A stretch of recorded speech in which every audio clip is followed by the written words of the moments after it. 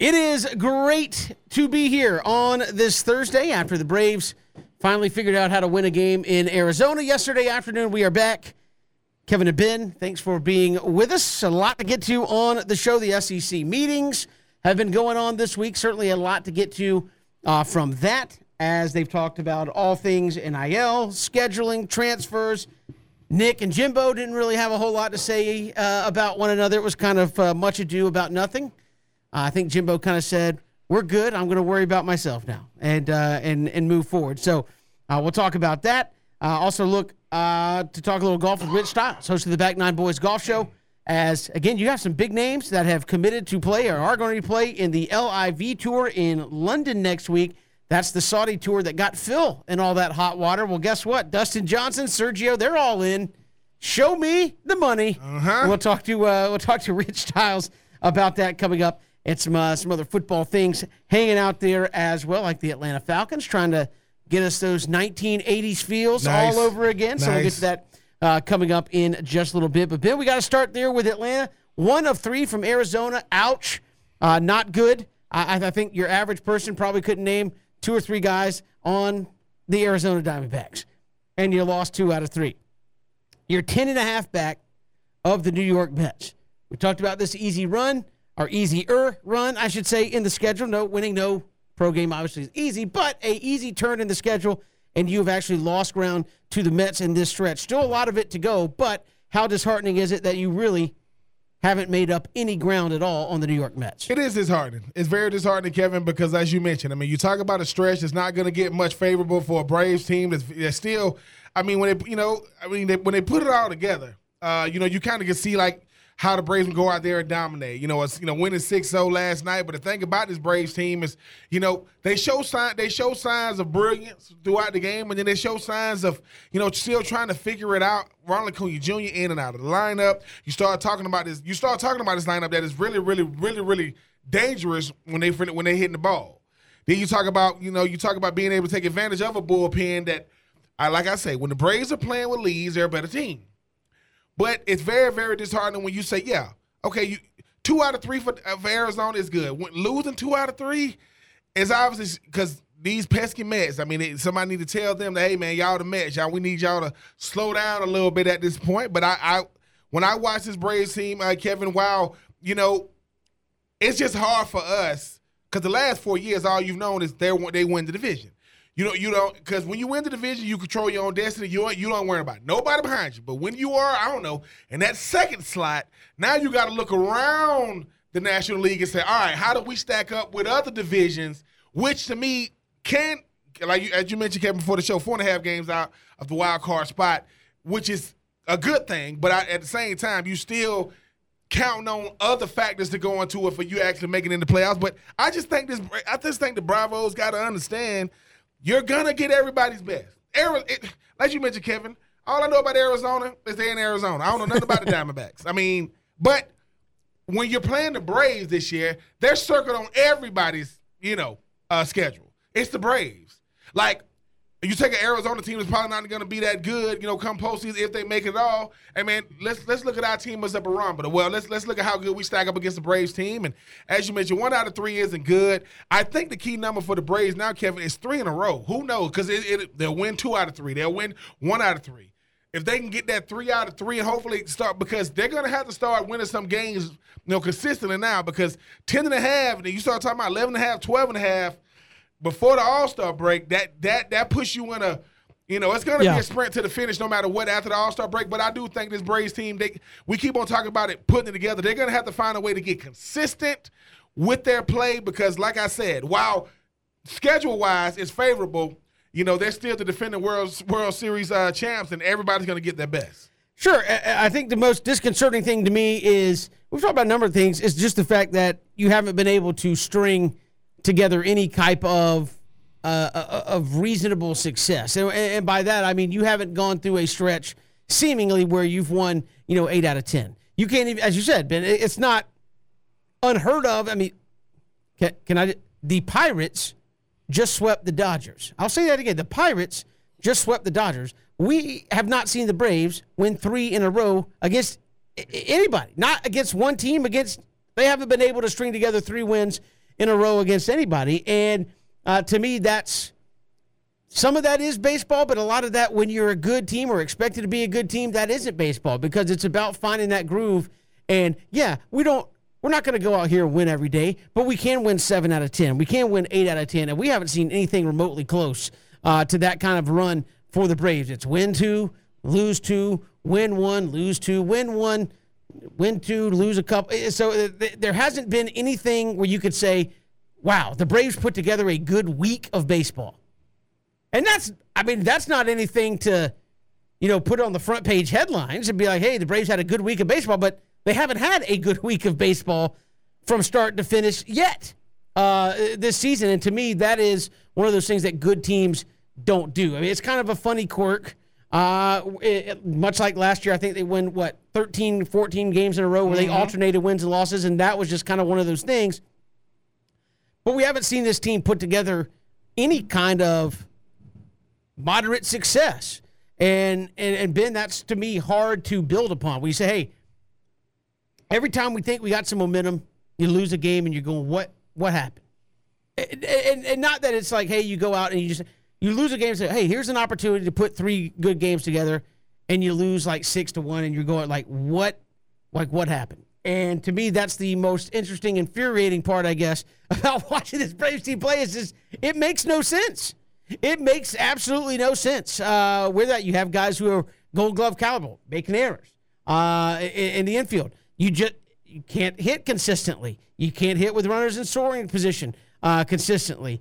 You strike out a lot, and then some days you it doesn't make a whole lot of sense as to why this team hasn't put together 3 or 4 days. Because to me, that's not asking a lot. Everybody does that. The Nationals have done that. They're not a great team. The Pirates have done that. They're not a great team. You're going to Colorado. The Rockies have done that. They're not a great team. So to me, that's the most frustrating part, is that you just haven't had even a moderate run of sustained success here in 2022.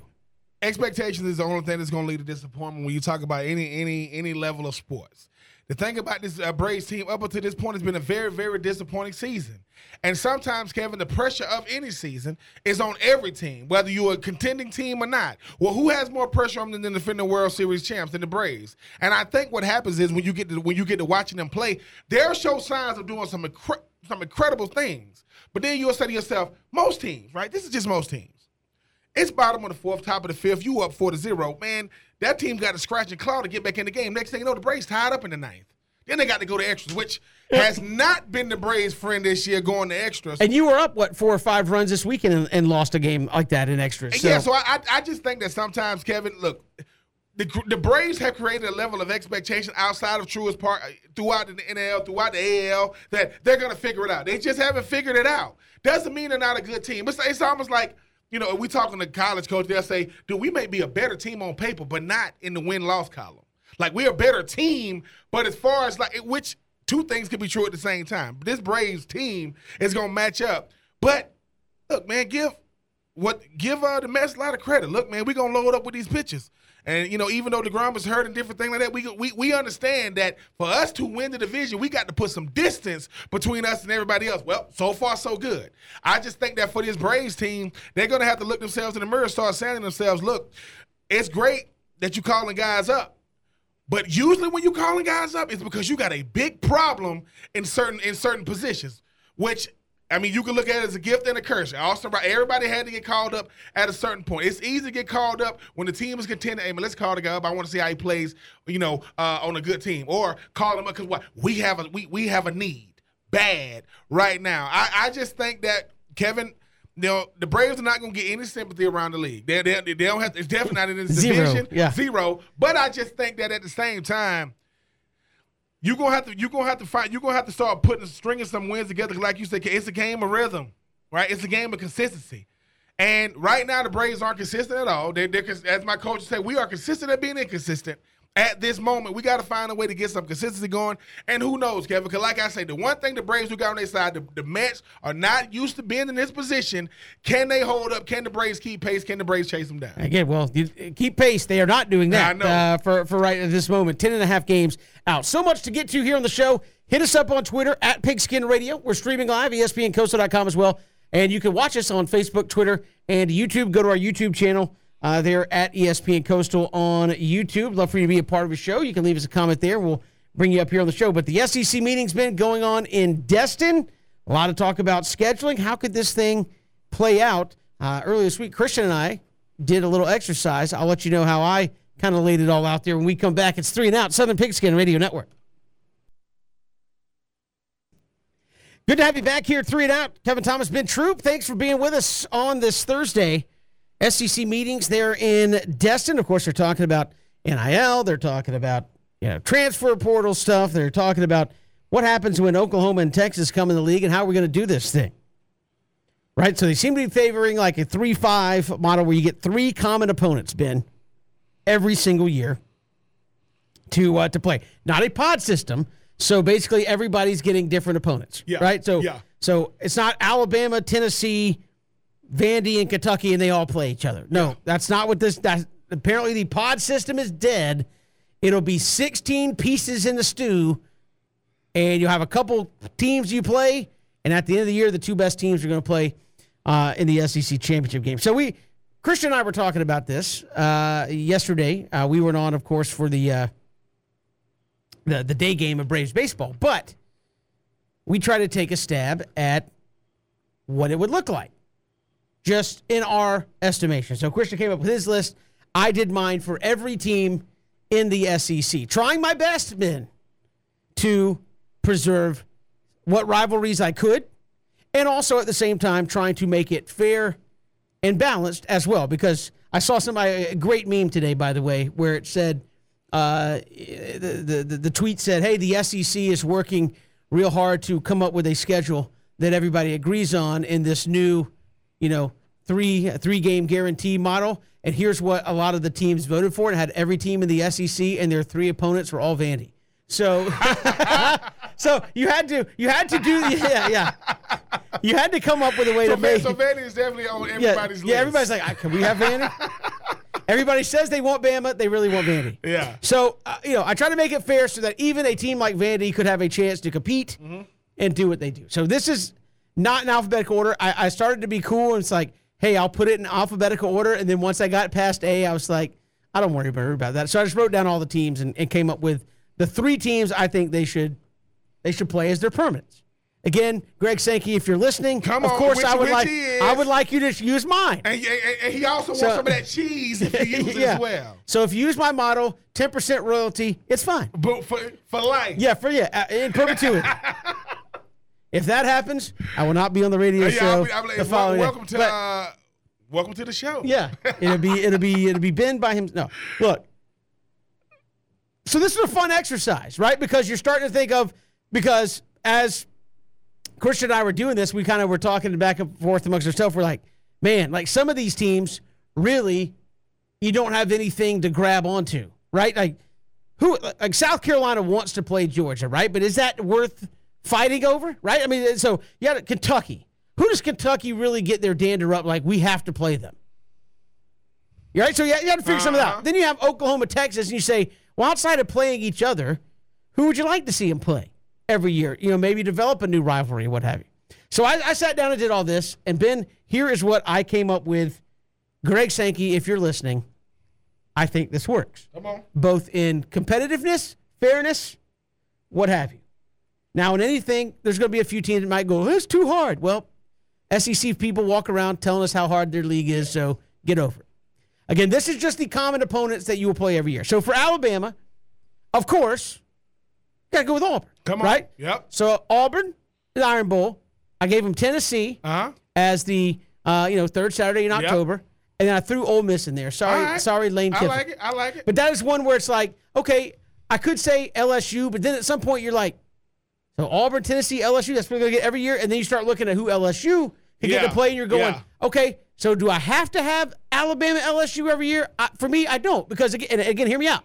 If you think these teams are good, there is a possibility Alabama and LSU could play for the championship. And in the last 10 years, for those people who don't really understand that, in the last 10 years, LSU has beaten Alabama one time. That was in 2019. But you can't look at it through that prism, though, because obviously this might go on Yeah. Well, the way college football is changing, this might go on This for might 3 go on for the next 3 years. Yeah, for 3 years, and then we'll just And then do we'll go something right else. back to And then we'll just add 2 more teams. It'll be and we'll go pods. from We there. just won't call it pods. Yeah. We'll call it sections. Yeah.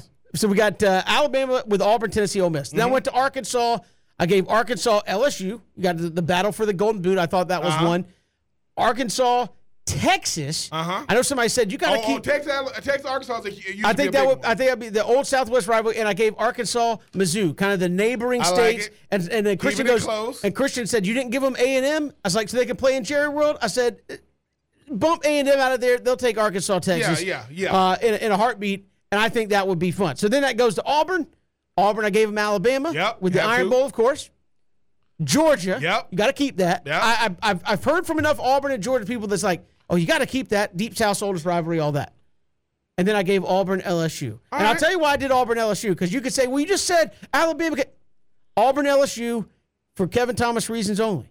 That's because that game is beautifully appealing to my eyeballs. Come on. You get that blue, that gold, the white uniforms of LSU with the gold pants, the white and the blue of all. Like, it makes my eyeballs feel good to watch that game. I'm gonna have the navy blue and orange versus that gold and purple. Hey man, let's do it. I like it. It makes, like I said, it's like giving my eyeballs a hug. I like that game. So sorry, Auburn. Under my plan, you're gonna have to play LSU every year. Okay. You got to play them every year now. So what difference does it make? Yeah. All right. Georgia, of course, I kept Georgia, Florida. I think you got to do that. Yep. I gave them Auburn. Deep South oldest rivalry. And South Carolina. I like because some people say Tennessee, and I thought about Tennessee, and I said, okay, but if I give them Tennessee, and you're going to lock Tennessee in probably with Alabama to keep that rivalry in there. That's rough. Who else are you going to? And then, like, are you not going to give Tennessee Vanderbilt in state? Yeah. Are you going to? So where do you go? And then you're sitting there, South Carolina, going. So all of a sudden, South Carolina's like common opponents could all be like. It's going to be way out west. So I tried to do South Carolina a solid. Florida, Auburn, South Carolina is good for a Georgia team because you keeping 2 incredible rivalries. And obviously, I just think sometimes too when people don't understand how serious that Georgia South Carolina race is, it's pretty significant. I think it's a good one. And will people miss Georgia Tennessee? Yeah, but I think it's going to come around. Yeah, exactly. And like you said, these it'll are come around often enough every year. Yeah, it'll come around often enough. That's what they're trying to do with the SEC meetings. Is hey.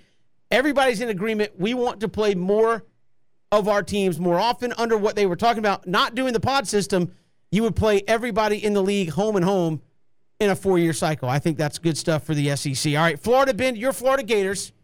You want to take a stab at what I did? Or you saw it earlier. Full disclosure. I would have still obviously Georgia. I would have picked Tennessee. And, this is the tricky part. Florida got a nice thing going with LSU. They got a nice thing going with Kentucky and Tennessee, but I would probably go Tennessee over the LSU's and Kentucky. And I had LSU in there and took them out and put Tennessee in there. I had Georgia, Tennessee, and Kentucky for Florida. And again, Florida's weird because it's like, do you want to play Bama? Do you want to play Auburn? Yeah, but that's not one that I want to commit to. And Florida LSU is one that's more recent. And Florida Auburn used to be just, it ain't as old as Auburn, Georgia, but it used to be very significant. I think the thing is, Kevin, what you like? I'm trying to do my best to preserve old rivalries, but I understand that new ones are going to come up. I mean, to me, Florida LSU is good, but as you said last week, like back when divisions first started or when they expanded, it's like, was Florida LSU a must-have game? No. That's all I'm saying. Georgia is a must-have for Florida. Tennessee is a must-have for Florida. And like I said, somebody's got to play Kentucky. Congratulations. And the Kentucky-Florida rivalry has gotten a lot better over the years. I think that's one that I think Florida probably appreciate. I think Kentucky, that's been a good game for them. That was the longest. And Kentucky's got to play somebody. At one point, it was the longest. I think it was like 39 straight years Florida had beaten Kentucky. Then obviously here come Benny Snell Jr. and Josh Allen. Obviously, it hasn't been the same. Sorry, Florida. I gave you Kentucky. I'll take it. So South Carolina, obviously they have Georgia, as we mentioned earlier. I gave South Carolina Mizzou because of the battles of the Columbus. That's a better game that people know too. I think that's one that has the potential to have some, if they can continue playing for another 10, 15 years and you kind of get that 20 to 30 year run in it, I think it's going to become a really good game. And you got that whole our Columbia versus your Columbia type situation going on. So I gave Mizzou, Georgia, and I gave South Carolina, Kentucky as well. I think that's one that's at least close they can do. Kentucky, obviously we've talked about it. South Carolina, Florida, I gave them Mizzou as well. So Kentucky kind of gets, again, and these are games you look at and go, well, why did they get off? No, good teams under this thing are playing good teams, and the teams that are kind of in the middle are also playing teams in the middle. So everybody should benefit from this, right? I mean, Kentucky goes into, you give them South Carolina, Florida, Missouri, they got to think of our common opponents. We got a good chance at 2 out of 3 a lot of times, depending on who's up, who's down. So then they go to Vanderbilt. Vanderbilt, hey, you got to be nice to them, man. Ole Miss, Tennessee, Mississippi State. So they play. I think right now they're already every year with Ole Miss as a crossover. They get both of the Mississippi teams in Tennessee. I like it. That's fair. And Tennessee that was one where I was talking about Tennessee and Florida. I was like, well, what do you do? Is like, does Tennessee just not play Vanderbilt? No. So I'm like, yeah, just go ahead. You got to have the in-state It's not game. I mean, it's not a great game that everybody circles on the map, but still, it's been Tennessee. a lot more competitive over years than people give it credit for. Well, that's true, but it's Tennessee, Vanderbilt. It's in the same state. Like, it just makes too much sense. They're in the same conference, for crying out loud. All right, so LSU. This is where it starts. Like, people at LSU might hate me on this one, but I tried. LSU, Arkansas, Golden Boot game. I think you got. Yep. That's one to me. Yep. That's worth keeping. LSU, Auburn. I already mentioned. Love that game. That's beautiful. And then we see our first newcomer. I think LSU, Oklahoma will be a tremendous game. And again, I think you get down to it. Because now you doing the brand. But I think that's one of those. That's one of those where Oklahoma has nothing with almost anybody in the SEC. Because I was reading something in old was it Arkansas or something like that. They said even like Arkansas hasn't played against Oklahoma in some ridiculous amount of time, and so Oklahoma is like, they want to play Texas, but it's like outside of that, who could they match up with and start something? If it's going to be a common opponent, who would it be? Like Oklahoma, South Carolina, like that does nothing for anybody. You know what I mean? Mm-hmm. So I gave them LSU, Oklahoma. Sorry. Then we get down to Texas A&M, Jimbo. And Jimbo said, bring that smoke at SEC Media Days. He's like, oh, we're looking forward to it. To playing, who, A&M v. Texas. Got to have it. Oh, you got to have it. Got to have it. That old Big 12, you got to bring that back. And I know there were some people, when it went away, they were like, fine. Got to bring that back. But I know there were a lot of people that said, when it ended, that's fine. There's some bad blood there. It is what you got to bring it back. Got to. Texas A&M gets them, Texas, Mississippi State. Yep. I mean, that was one where Mississippi State had to fall somebody. It's at least close. Yep. And I give them Oklahoma as well. I like the Texas A&M renewing that old Big 12 rivalry from both Oklahoma, and Texas. You had Mississippi State. I like it. For all you A&M fans, go, why you give us so tough? Come on, man. Your coach making $7 million, and you got the #1 recruiting class, not paid for recruiting class, by the way. I didn't say they you got the #1 recruiting. I didn't say they did anything wrong. I said they paid for them. Okay. Yeah. I didn't say anybody yet. We did not buy a single recruit. Well, you didn't buy him, so you're going to play Oklahoma. So Texas comes in. They get Oklahoma, obviously. Yep. I gave them I wrote down ATM. Texas A&M and Arkansas. You got to. Texas, man. You got to get right, man. Texas, Arkansas. Oklahoma, I gave them Texas A&M, and LSU. Yep. I think Oklahoma, that's good coming in. And listen, and for those people thinking, that's unfair, Texas and Oklahoma, they need to be welcomed into the gauntlet just like everybody else Absolutely. had to deal with it. Welcome straight in. So you say you want to play SEC football. Let's get right. Boomers. Do it. Boomers. Yeah, Missouri, I gave Arkansas, South Carolina, and Kentucky. Some of these you can kind of fill in as we go through. Tennessee got Bama, Florida, and Vandy. Whew. I mean, it ain't right. That's two that you had. That's two that you had to keep. Like it. And Mississippi's going to get Mississippi State, Vanderbilt, and Alabama. Right. And Mississippi State gets Ole Miss, A&M, and Vanderbilt as well. So everybody is kind of fair for everybody. I like the brand equity games. I like the renewing the Big 12. And the thing is this, right? The goal is to give you 3 teams that you play every year, but to make sure that everybody's playing everybody. Like, if everybody plays everybody within a 4-year span, you're getting it done. And we talking about 8 teams potentially in a East and a West, that wasn't going to work. Yeah. So I do like it, Kevin. I like the fact that certain teams is built in. Florida got to play Georgia. Georgia got to play Auburn. Right? Tennessee got to play Vanderbilt. Texas A&M and Oklahoma. Texas A&M, Oklahoma, Texas. Sorry, I know y'all thought that y'all wasn't. We bringing y'all back together. Y'all are the family reunion that you just got to show up to because you spent your money. Show up, deal with it. I like how too when you start talking about the SEC and how new rivalries are going to be born. Sure, old rivalries are. But honestly, going back to their Southwest Conference days, you look at some of these. Like, to me, I think Texas, Arkansas, depending on how they continue, if Sam Pittman continues, I mean, back in the day, it was. I think Texas Arkansas could be one of those big 3:30 national games, right? I mean, it really could. And I think there would be a lot of fervor and fan involvement, if you want to say, in that football game. So it was a fun exercise. I encourage you, if you're an SEC fan, look, it's not going to be pods, so you don't have to lump 3 teams together or 4 teams together. It's just come up with 3 common games that teams are going to play every year. Georgia, I gave you Florida, Auburn, South Carolina. I'd love to hear from you, Georgia fans. Send us a comment on Twitter, at Pigskin Radio, on Facebook, YouTube. Let us know who your common 3 would be. I think it works out. Again, Greg Sankey, this is just I will say this again, that's just Kevin's picks. I think Greg Sankey would be smart if he followed that, right?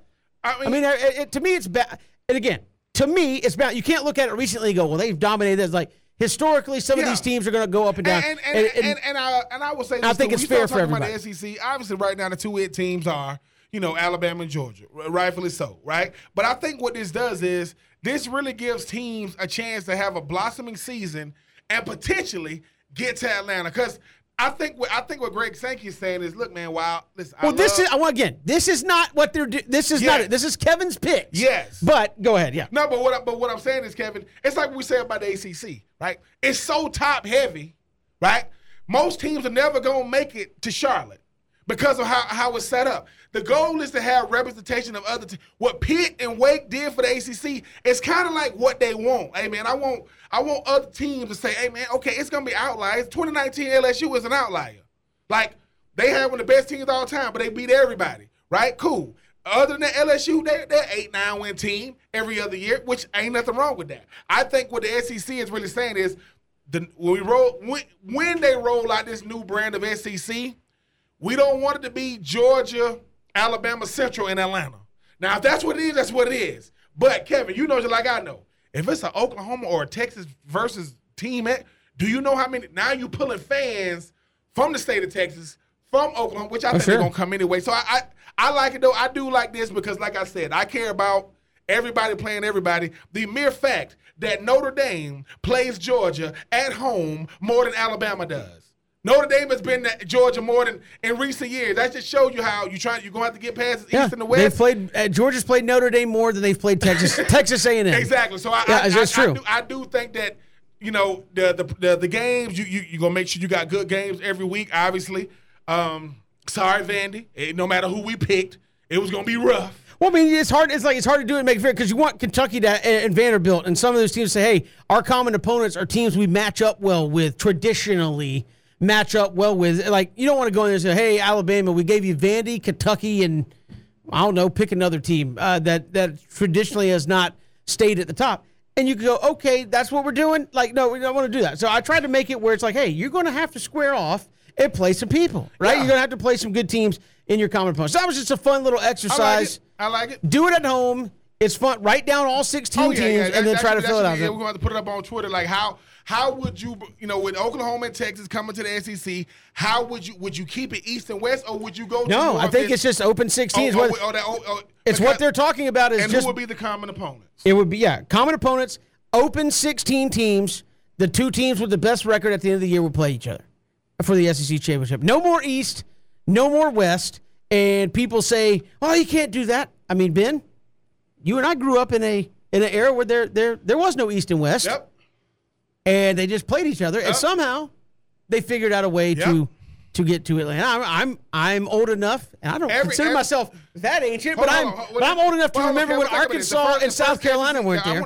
The first SEC championship game was in the 90s. It was versus Alabama and Florida, right? Right. So it ain't like all right. This is how far we've come. A person born in 90 is 32 years old. Jesus. So all I'm saying is it's not everything. Everything has a time and place. So when it comes to the SEC, it was gonna switch up. Yeah. No matter what, and like I said, whoever's gonna be involved in this new system, we're gonna have to get used to it. But the goal is to try to make it fair for every team involved. May the best 2 teams end up in Atlanta. We'll see what happens. But I do like this system that you and Christian have put in place. Hey, I think it's one that has a lot of traction with that 3-team common opponent, no pods, and may the best 2 teams play it off at the beginning of or at the end of the year. Again, I remember no SEC with I remember when South Carolina and Arkansas came in. Everybody's like, "Oh my, what is happening? The league is ruined." There were people back there going, you just can't do that. And now South Carolina and Arkansas are as SEC as they've SEC ever been at the end of the day. We'll come back. Much more to get to. Hit us up on Twitter at Pigskin Radio. You can also watch us live Facebook, Twitter, and YouTube. Hit us up on our YouTube channel at ESPN Coastal, and, of course, all across the Southern Pigskin Radio Network.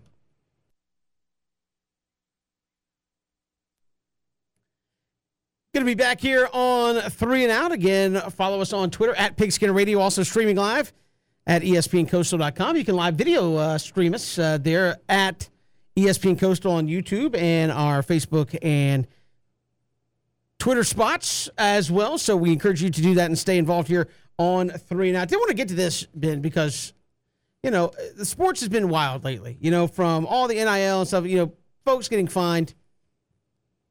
And we haven't had a chance to talk about Tommy Pham and Jock Peterson. Jock Peterson, of course, former Brave, now in San Francisco. Tommy Pham comes up late last week and slaps around Jock Peterson prior to the game. He gets suspended, and people said, "What in the world? What are you fighting about before the game?" And he's like, "I was fantasy football, man." Like, what league are you in, Ben? Where fantasy football, which, mind you, I'm no psychiatrist, right? But fantasy football was over in like January, right? Unless you play in one of those weird leagues that actually can get you into a playoff. But most teams are done week 7. Well, now what? Week 18. Most leagues are done week 18. It was May.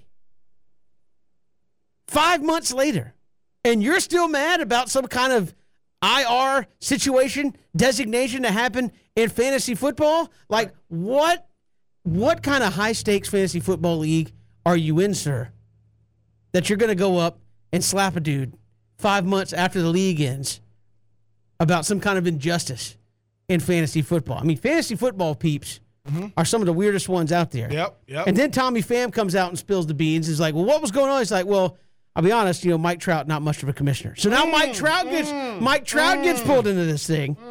And I had the thought, like, being the commissioner of a fantasy league sucks. Like, it's just, there's no upside, right? All you deal with is everybody's complaining. If you win the league, you cheated.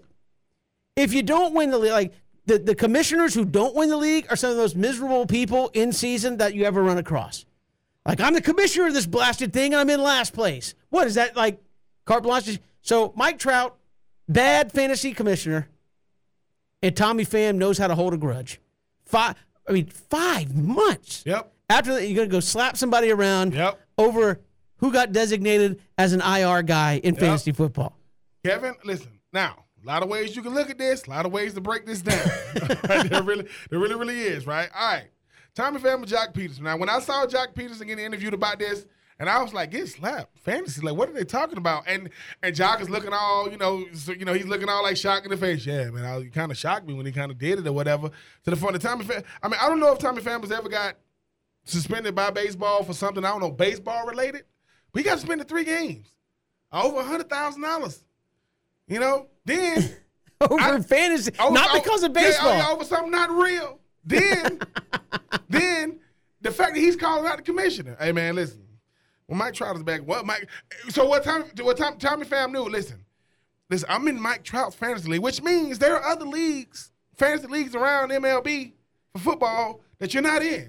I don't know what the buy-in is for that league, but I will say this. How do you get into Mike Trout's fantasy football? I will say this. Mike Trout didn't like the fact that he got called as a commissioner. Like, well, listen, a lot of commissioners are bad, so it ain't like I'm the only one, even though I'm not a real commissioner. But I just think that what happens is, Kevin, right?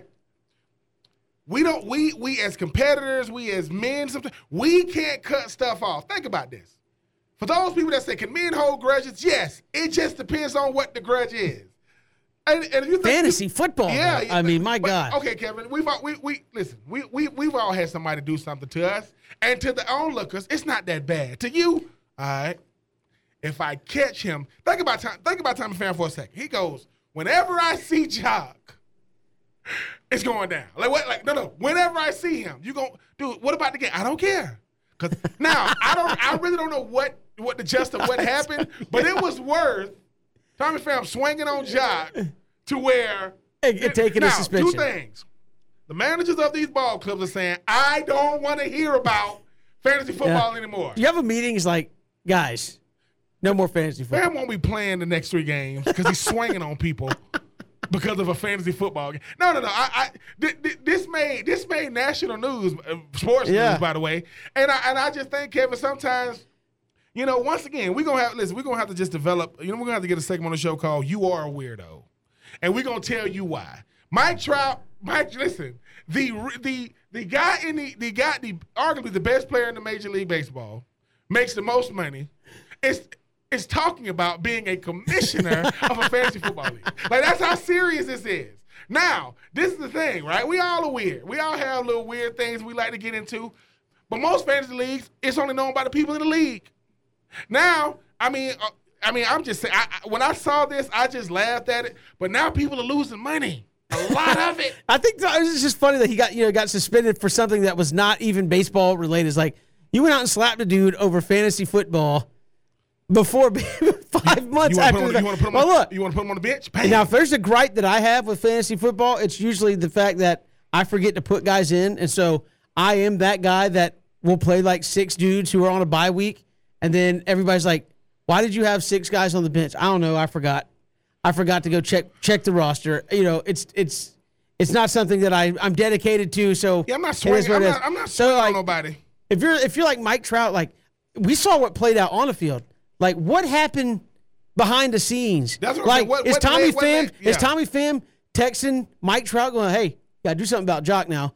Why? Oh, he's got that IR designation. I don't agree with it. We're going to and Mike Trout's over there going, I just want to watch football. I don't want to deal with this. I will check with my sources, and I will see what Jock Peterson is doing. Now, if you ever want to know the popularity of football, this is how popular fantasy football, and that was the whole thing about fantasy football. It was about growing the game. How do I, Mike Trout in freaking LA rooting for a team in freaking, Philly, even though I'm pretty sure a lot of his players, he's a Philly fan. So I just think that, Kevin, what's crazy is they're not talking about baseball with baseball players.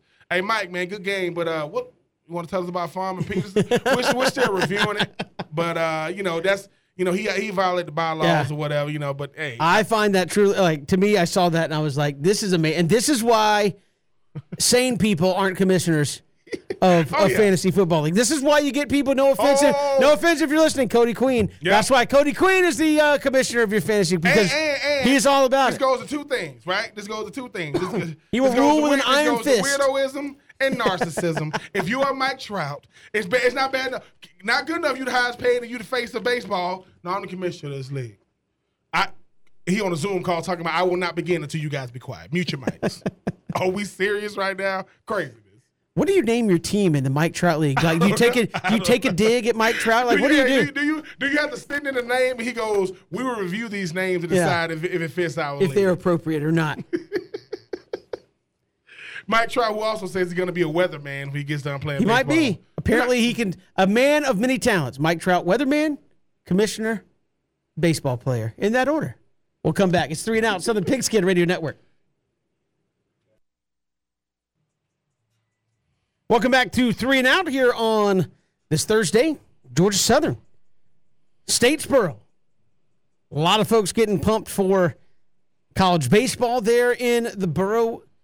Can I say the borough where it's thoroughbeen, or is that disrespectful to Swainsboro? You got a couple of people that keep it thorough in Statesboro. I'm not going to act like I tried to keep up with all the. No. Statesboro. Listen, they wanted 30 miles to the west of Swainsboro. But no, Statesboro. Kevin, get the host of regional. I think the thing about it is that makes it so prestigious is I don't know a lot about a lot now, but I can about guarantee you there ain't a person from Texas Tech or Notre Dame ever been anywhere near no Statesboro, but they're gonna roll out the red carpet. That's gonna change. They're gonna roll out the red carpet, but they hope that carpet gets rolled right back up. That's right. Get back on the plane and head back to your respective cities. And that all starts tomorrow. Sold out, standing room only left there in Statesboro. Notre Dame, Texas Tech, Georgia Southern playing UNC Greensboro day one there in Statesboro. Hour 2 next.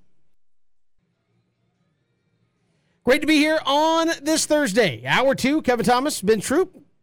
Thanks for making us a part of your day. We'll chat with Rich Stiles, host of the Back Nine Boys Golf Show, coming up this hour. A lot of defections to the LIV, the Saudi Tour. What does that mean for the PGA Tour? Given a lot of displeasure. And again, a lot of people thought that maybe it was done after Phil kind of backed out and lost all of his sponsors and reputation and things of that nature. And now guys like Dustin Johnson, Sergio Garcia are all playing in it next week. We'll talk to Rich Stiles about that and what that means moving forward. But Ben, before we get into any of that, let's take 3 here on 3 and Out. All right, take 1. SEC meetings in Destin. I don't know if you saw this or not, but a fan, yes, a fan, we talk about tight security, a fan snuck in to the SEC meetings in Destin, found Nick Saban, and offered him 5 Gs at the SEC meetings if he would leave Alabama. So the question is, it's probably going to take a little bit more than 5 Gs, though. Apparently he was a teenager. 5 Gs is a lot of scratch for a teenager. A lot of scratch for Kevin Thomas as well. But who would you try to pay off to get to leave in sports? Dabo. See, I had to think about it for a little bit. You want to pay off Dabo? Yeah, I just pay off Dabo to get on out of here. But because this thing about Dabo, Kevin, I mean, at a certain point, right? Dabo is like, when you start thinking about all the different things he's done, great coach, right? Great coach. Go to NIL, I'm done. I'm out of here. Mr. Bring Your Own Gut, still haven't learned how to dance, right? How to just the inconsistency of it. And, Kevin, remember how we were talking about first? It makes the ACC even again. It does. It really, really does. Dabo Swinney is out. He can go, listen, pay him. He go to the pros like he said he was going to do with all these different things. But he's so wishy-washy how he is. It's everybody's fault when he doesn't win. To me, I don't. The easy answer is obviously Kirby Smart, but I mean, if it's gonna be Kirby Smart Jr. Yeah. If he go, but to me, give me Dabo only because it makes college football, it makes the ACC even again. And he said if they went to NIL, he was gonna leave. He don't want to. Yeah. He don't want. I'm not gonna be in the league the way you paying players. I say, and I'm like. Well, technically, he's still not. I guess. And then when I asked Dabo, if you had to break down football, who would you follow? Mel Kiper Jr.? Of course you would, because Mel Kiper said he would leave if Mr. Clausen didn't make it. So give me a Dabo Swinney. I will pay him some cheese to get on up out of here. That's an interesting one. If we're not limited to coaches, no. I feel like he's going to leave. I would be tempted to say Tom Brady and just say, just please. Get going. Just go. Like, we get it. You're 87 years old. You're out here throwing 40 touchdown passes, leading the league. Like, I get it. But just go. Get going. Just sail off into the sunset with your supermodel wife. Yeah. And I was retired for 40 days, man. I couldn't handle it. What? The 2 small fortunes the 2 of you have amassed. And just go. The fact that you do commercials, all you got to do is go, let's go. That's it. You're a genius. Good. Great job. Give me my cheese. Unplug yourself. Say, let's go. Actually, that's it. This is a fun question because there's, I think, actually a lot of people I would pay. I would pay to leave. That's the case. Roger Goodell. You would pay Raj to leave? Get going.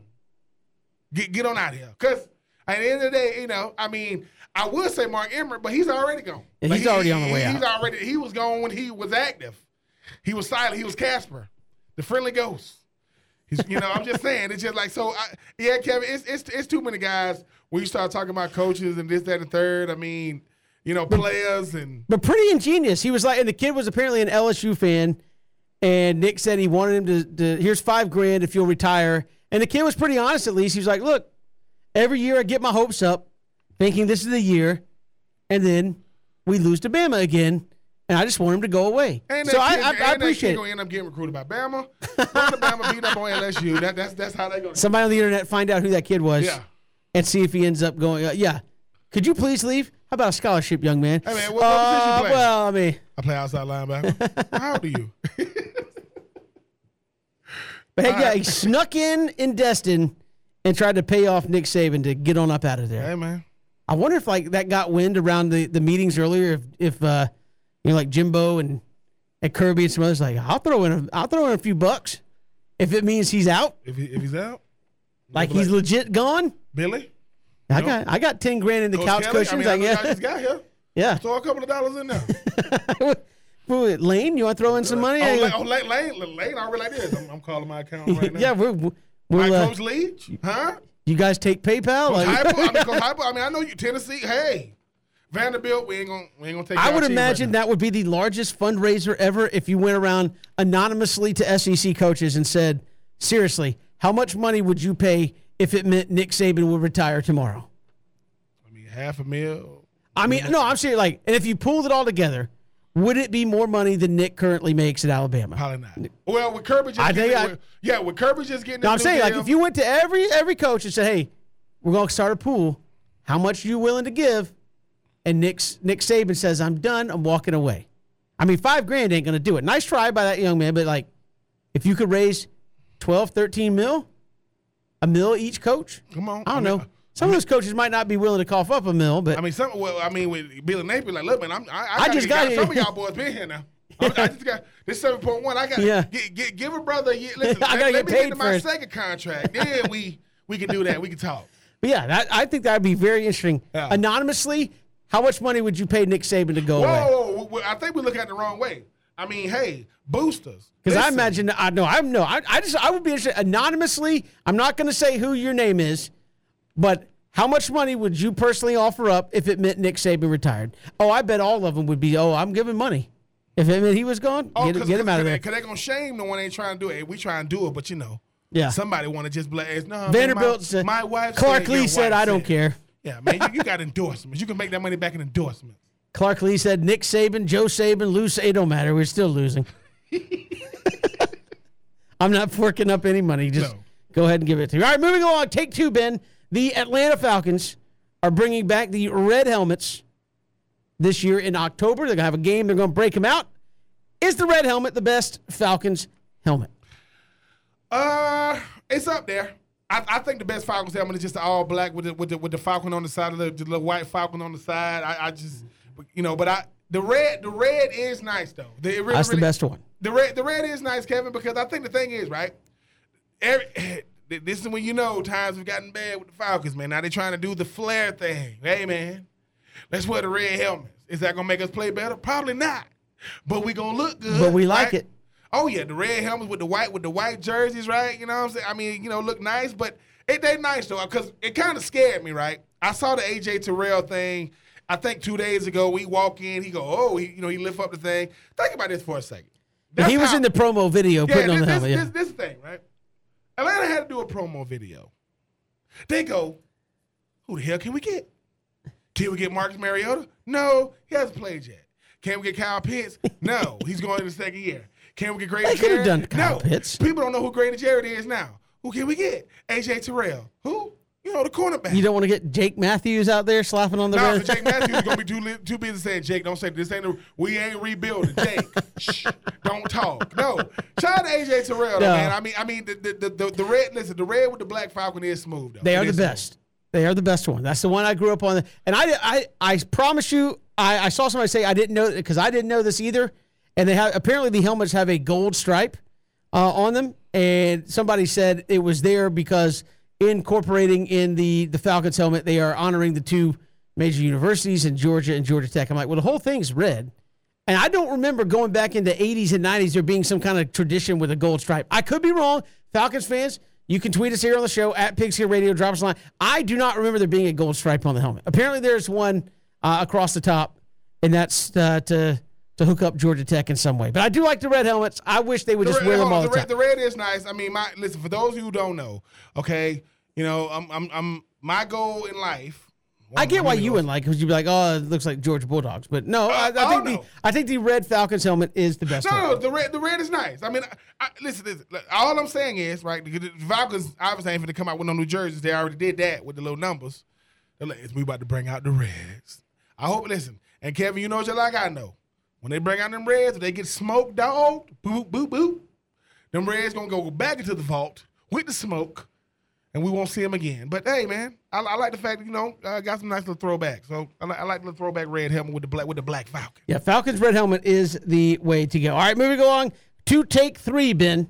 Today, we like to do the holidays here. Today is National Rocky Road Day.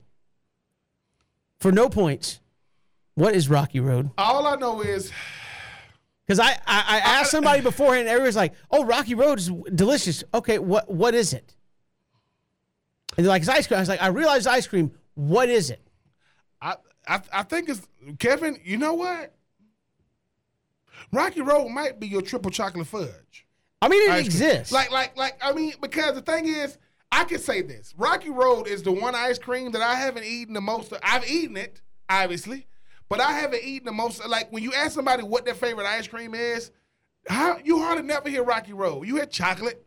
You hear vanilla, you hear Neapolitan, you hear cookies and cream, you hear chocolate chip cookie dough, you hear mine personally these days, the cheesecake ice cream. If you haven't had it, please do yourself a favor. Oh my God. But Rocky Road, Kevin, I think it's just what we heard a lot growing up. I really don't know. I know it's a lot of chocolate. I know it's a whole bunch of chocolate. I couldn't give you how many different chocolates it is, but I know it's a lot of chocolate. Hit us up at Pigskin Radio. Let us know what is Rocky Road. Break it. Don't just say it's ice cream and it's chocolate. No, I know that. What else is it? What makes the road so rocky? I want to know. Because, Kevin, that's a good question. I don't know what it is.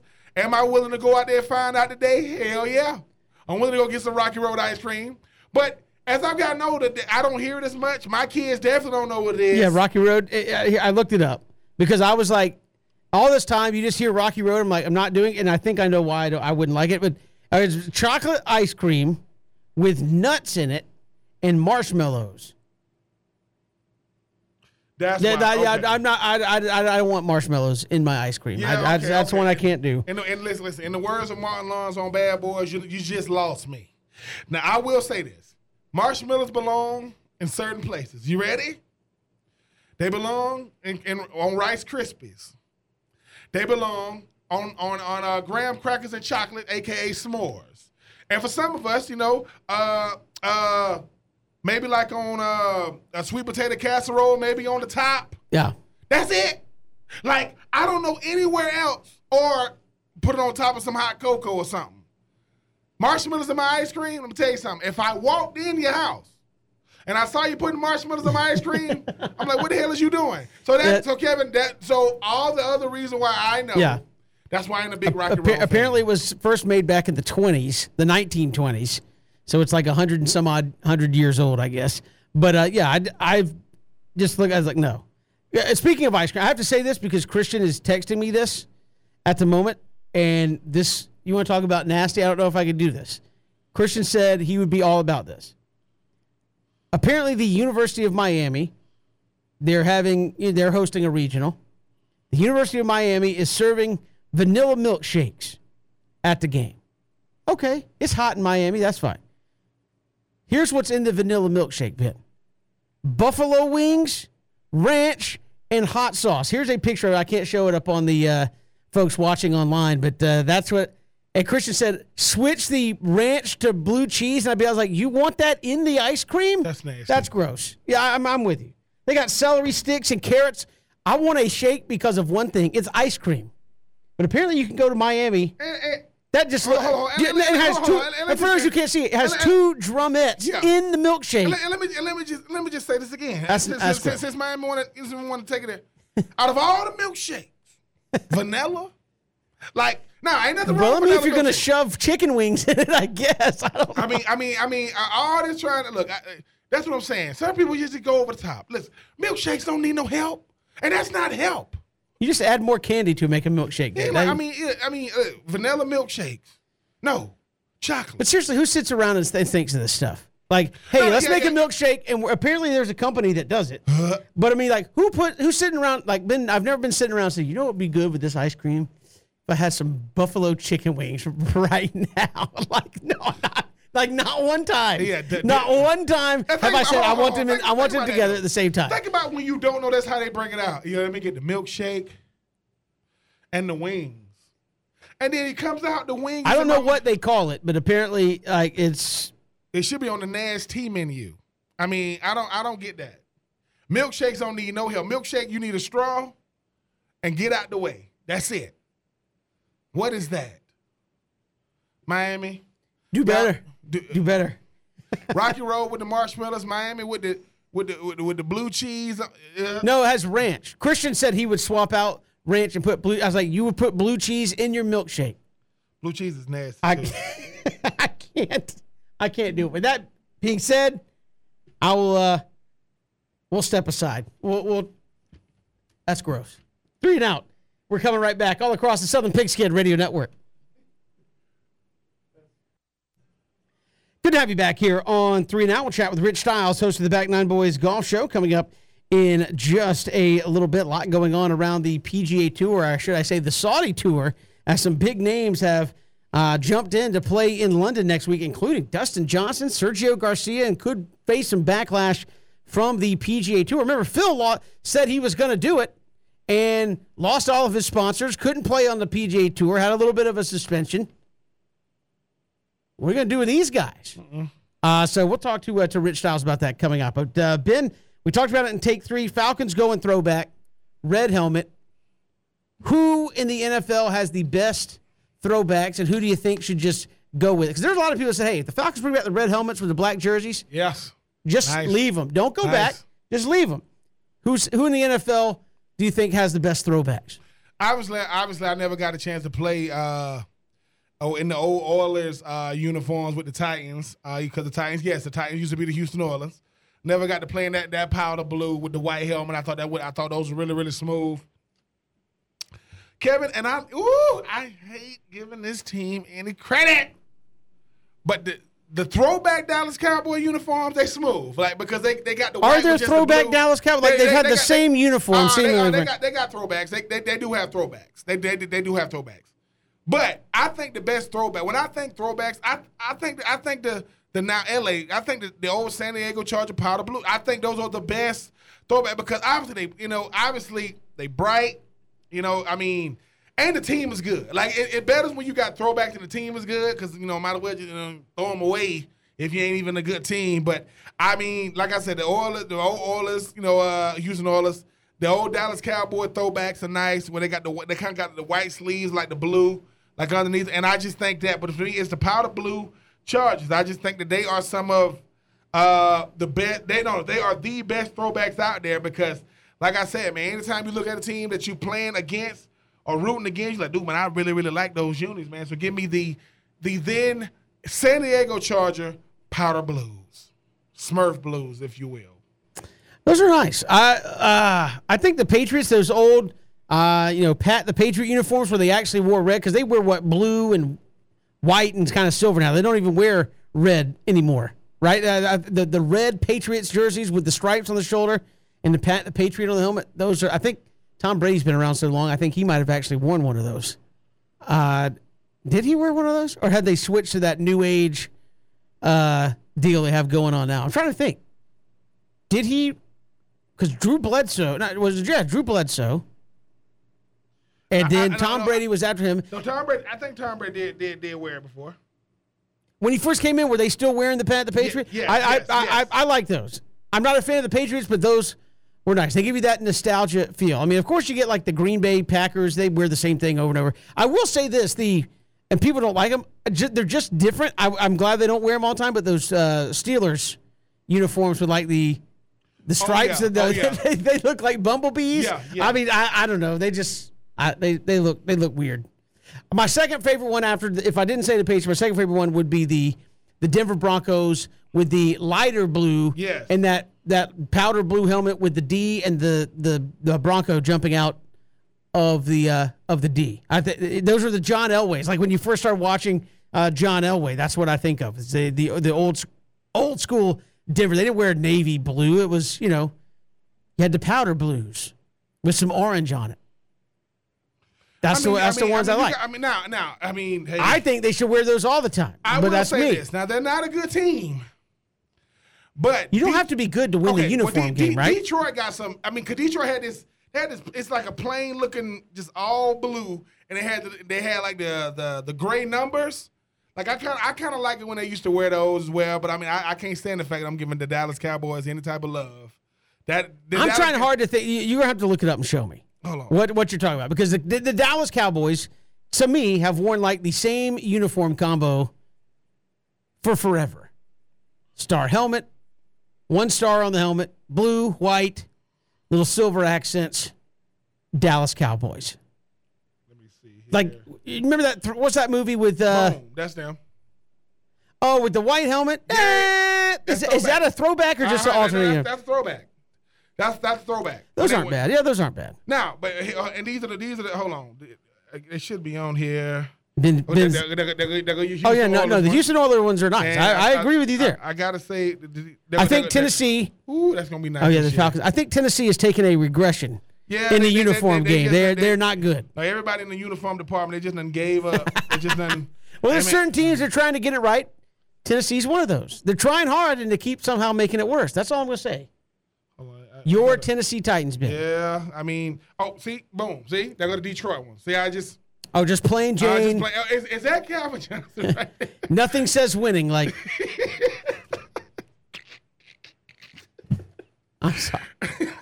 Sorry if there's Detroit fans out there. There's a Herman Moore, Barry Sanders. I mean, they've had so many good players. Calvin Johnson. May God bless you. That's got to be like one of the most unexplainable things. Like, they've had good players, awful. Like, they can't win. You go to Detroit, it's about collecting a check. It can't be much more than that. We got more to come here on 3 and Out. We'll come back. Rich Styles will join us, host of the Back Nine Boys Golf Show. A lot of shakeup going on out there on the PGA Tour, including some big names playing on the Saudi Tour. Does that mean they can't come back to the PGA Tour? What's the repercussions there? He'll join us next. It's 3 and Out on the Southern Pigskin Radio Network. Good to have you along here on this Thursday. Kevin Thomas, Ben Troop, thanks for making us a part of your day. A lot going on the PGA Tour, should I say the LIV, the Saudi Tour out there as well. We've been talking about this for a couple of weeks with our next guest, host of the Back Nine Boys Golf Show, who joins us here. Rich Styles joins us. Rich, welcome. How are you, sir? I'm doing wonderful. How about you guys? Rich, we are doing fantastic, and I just got to say, the irony, right, of Phil getting involved with the Saudi Tour, getting a lot of backlash. He pulls his name out, loses all of his sponsors, and everybody thinks, well, this thing is not going to get off the ground. Look at how they just, took Phil out of the limelight. He's not playing on the PGA Tour. His sponsors are gone. And now, Dustin Johnson, Sergio, Kevin Na, Lee Westwood, who's a former number one. I mean, not all these guys are right now, time and place, top 25 golfers, but Dustin Johnson certainly is. I mean, how big of a blow is that to the PGA Tour that something you might have thought was sitting out there as a non-issue all of a sudden is a big issue once you look at some of the names that are playing in this thing? Well, I mean, it is an issue, and it's going to be interesting to see how the PGA Tour confirms their stand that you've got to make a choice. You've got to either play on our tour or their tour. You can't do both. But it's also very hard from Dustin's point of view to turn down $125 million in a contract. I mean, his agent even said he's been contemplating the opportunity off and on, and ultimately he decided that with his and his family's best interest, decided to pursue it. Dustin has now lost RBC as one of his main sponsors, and their tournament is coming up soon up in Canada. Graham McDowell also has lost RBC sponsorship because of the same thing. I think you're going to see some dissension, but, let's face it. How are you going to make from the PGA Tour a $125 million contract? It may take you 10, 12, 15, 20 years, and he can do it right off the bat. It's going to be hard to turn down. The Saudis are throwing money, and some of these guys are saying, okay, I'm there. I'll be there. And Rich, to follow up on that, big names, Sergio, Dustin Johnson. Obviously, the PGA Tour wants him there, but you mentioned $125 million. That's not like what the PGA Tour does, where, hey, you can come play, and if you win, you could win $1 million here. You could win whatever here. That's $125 million if you finish dead last for him to come. And I think somebody said, correct me if I'm wrong, but they said $125 million. That's more than Tiger Woods has made on tour in his career that you're guaranteeing Dustin Johnson. So sponsors be darned, I guess, in that situation where you're offering up that kind of money to some big names. Yeah, I mean, let's say RBC was paying him $3 million a year, whatever it is. I have no idea what the amount is, but it's sure not $125 million. Hudson Swafford from Sea Island is also committed to going on the tour, and I overheard that he was being paid $10 million. And Hud's a great golfer. He's won some on the PGA Tour, but again, this is setting himself up and his family for life. So that's really hard to turn down, because on the PGA Tour, you have the opportunity to earn it depending upon how you play and if you win. And all of a sudden here, you're going to get a lot of money, and everybody's going to get paid a lot of money because there's only going to be 48 spots. 42 of those spots have already been filled. 5 of those last remaining 6 are going to be filled by the Asian Tour, depending upon how they finish. And then that one last spot, they're holding it out. It could go to Phil. We just don't know yet. He's still got some time by the end of the week to make a full commitment. And Rich, I mean, as you mentioned, $125 million to a guy like Dustin. I mean, the guy like Dustin Johnson, even the other guys, like Sergio, Garcia, Ian, Poulsen. I mean, you talk about Kevin Na. What was the biggest disconnect when you talk about the PGA Tour? Obviously, they said, look, man, obviously you guys have some level of loyalty to us, but they got to know that they can't compete with that much money, right? Oh, they do. But again, the tour has made it, very, very clear that members who violate the tournament regulations are subject to disciplinary action. What that disciplinary action, I think, is the big question mark. What does that mean? These guys have committed to play. You got a couple of Masters winners in Charles Schwartzel and Sergio Garcia, Dustin Johnson, U.S. Open, Graham McDowell, and these guys have been offered huge contracts. Again, it's hard to turn down. The PGA Tour is not going to go, look, guys, we'll give you $126 million to stay. They're not doing that. So they've got to earn it on the PGA Tour, where the LIV is giving him contracts with a lot of money. And Rich, obviously you talk about the repercussions of that, and you could say, I've heard everything from, would it be a year ban, a 2-year ban from the PGA Tour to do that, but obviously the PGA Tour is not in charge of the Masters. They're not in charge of the U.S. Open. They're not in charge of the U.S. Open or the British Open. If I'm getting $125 million, is it inconceivable that Dustin Johnson could do that and still play in the Masters, British Open? I mean, what is the recourse here? Because you're basically talking about sponsors and money you could earn, as you said, versus money that's already going to be given to them. Well, let's be honest. $125 million, who cares about sponsors? I mean, they could go play for whatever club manufacturer they want to. The loyalty is their deposit slips at this point.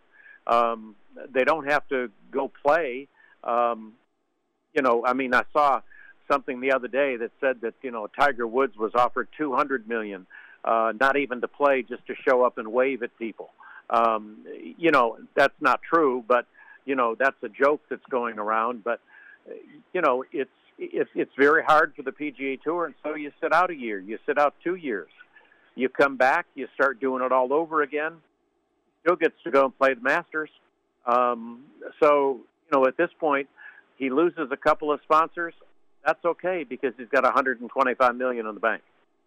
And how swiftly, Rich, do you think the PGA is going to have to come out and have these disciplines coming out on these guys? Because everybody's watching. You got the guys who show loyalty, because I'm pretty sure just because we see these names, there was more names that was probably offered and said, okay, I don't want to deal with the repercussions of what the PGA Tour could do to me.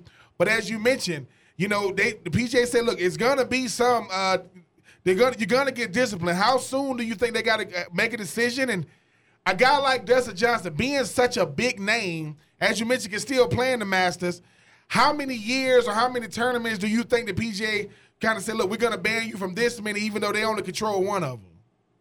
I think they've got to make a quick response. I mean, the longer they let it go, the more players, without knowing what the response of the tour is going to be, may go to the LIV for the next tournament. Maybe they're not going to be in London, but there's, more tournaments that they've got on their schedule for this year and more being planned over the next 2 and 3 and 4 years with the money going up every year.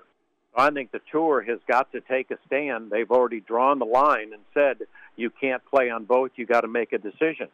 And the quicker they make the response, I think the better off they're going to be. Otherwise, I think we're going to see more guys who will not have the opportunity over the next 5 to 10 years to make this kind of money, who are going to have the opportunity to get these contracts or these guaranteed money from the LIV Tour, and it's just going to create a momentum towards the LIV rather than the PGA Tour.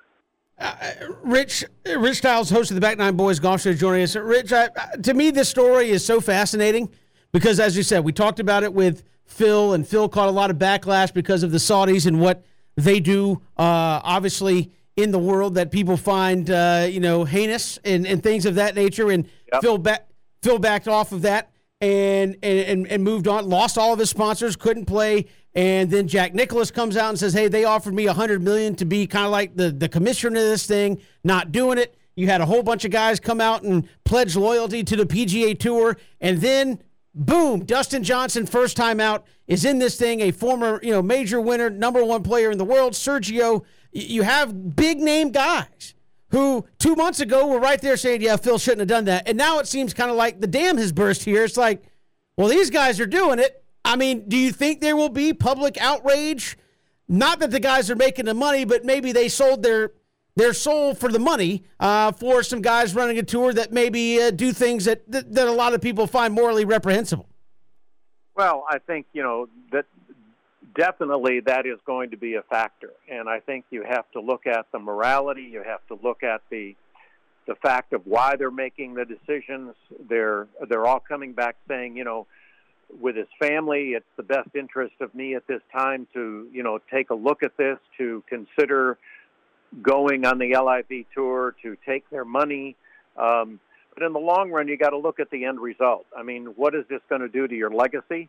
How is it going to help my family? Obviously, money always helps in a situation like this. It just depends on how strong your feeling is over what is going on over in Saudi Arabia, and how do you feel about what's happened, and does money cover that up, and is there enough money to cover that up? For some guys, they have made that stand that there's not enough money for me to even consider it. Rory McIlroy, who is part of the PGA Tour committee, said, I'm not that impressed by the field. Well, he may not be, but there's others that may be.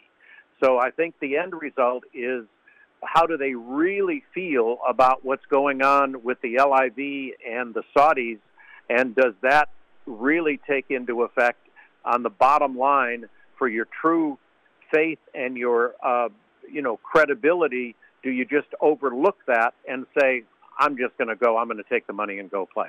Well, Rich, 2 months ago, Dustin Johnson said, oh, yeah, PGA, baby, all the way. Yep. And here he is.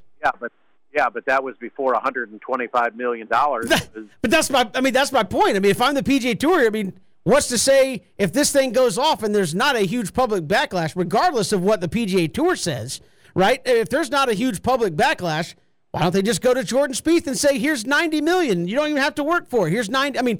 To me, that would seem like that's where the PGA Tour has a big problem on their hands, simply because it's guaranteed money, where obviously the PGA Tour is not. You have to go work for it. Yeah, you're exactly right. The Saudis are throwing money, with Greg Norman at the helm, throwing money to players all over the world, and it's going to, deposit into their banks, and they don't have to play, but they're going to, and they'll even make more money. So the PGA Tour, I think, is in a position in this boxing match that they have been in, where it looks like it's been outside the ring, is starting to now go on into round one. We could already be in, round two at this point, inside the ring, and the PGA Tour has got to take a stand. They've said they're going to take a stand and draw a line in the sand. Now we're going to have to see, now that they've announced some of the players that are playing, several of which have been on the PGA Tour for a long time, what the PGA Tour is going to do and how soon. I think it's got to be very soon, definitely not much later. Yeah, Rich, and again, where do you think the disconnect it's easy to say it's just money, but we also saw Sergio Garcia say, hey, I can't wait to get away from this thing and all that. Just today, the PGA Tour saw it right before you came on, where Hideki Matsuyama gets disqualified from a tournament for a non-conforming club, which from what I understand had some kind of marking on the club face. I mean, is this the kind of stuff that people are going, what are we doing? And then you're having a league literally come in and say, you don't need to even put up with all that. We'll just pay you to come out and play. I mean, where's the disconnect, you think, from guys on the PGA Tour that they would want to get out of there? Well, the disconnect, yes, it does come down to money, but the disconnect is, hey, we just want you to come and play, and we're going to pay you this to come and play, and then you're going to earn even more, where the PGA Tour is saying we are who we are, and they are a separate entity. They're a monopoly. Monopoly may not be the word, but they are the PGA Tour, and it's run this way. It's been run this way. There's a lot of money out there on the PGA Tour, but you've got to earn it. Here with the Saudis, you don't even have to earn it. They're just throwing money out there, and unfortunately, some players, 42 so far, are making decisions to go play for the money, despite all the side effects from the Saudis and this LIV tour that is coming out. I mean, it's a really tough situation from the families, from the golfers' standpoint, from their agents' standpoint, because remember, the agents get a percentage, too, of these contracts, so it's huge for them as well. So everybody's kind of looking at it. Yes, it's good for your family. Heck, I could retire, 5 years from now with more money that I could have earned on the tour in 15 or 20.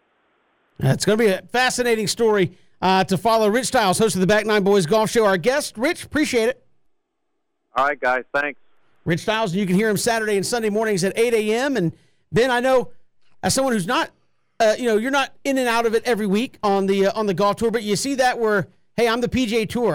Our kind of niche is, hey, you show up on Thursday and Friday, you earn it to the weekend, you make the weekend, you're going to get paid something. The higher you finish, the more money you make, but it's on your game. Now you're being outbid by guys who are saying, hey, Dustin Johnson, you're one of the best in the world. Here's $125 million. What about if I finish last? Don't care. Be there and play. To me, if there's not a big public backlash like there was with Phil over these guys doing it, I think more guys will jump over and do it. Because, would you take the guaranteed payday over, I got to perform to get it? I think most people would lean towards the guaranteed payday. Yeah, Kevin, and look, and can you blame them? I will say this. People are going to get into the moral aspect of things, this, that, and the third, but you've never also been offered $125 million like you said. That definitely puts things in perspective. $10 million is a lot. $125 million, that's a lifetime. I can't blame these guys. And I think somebody said that is more than Tiger earned on the tour. Actually, obviously Tiger earned a lot of weight, but that's more than Tiger earned on the tour. They're giving it to him just to show up. That's 3 and Out, Southern Pigskin Radio Network.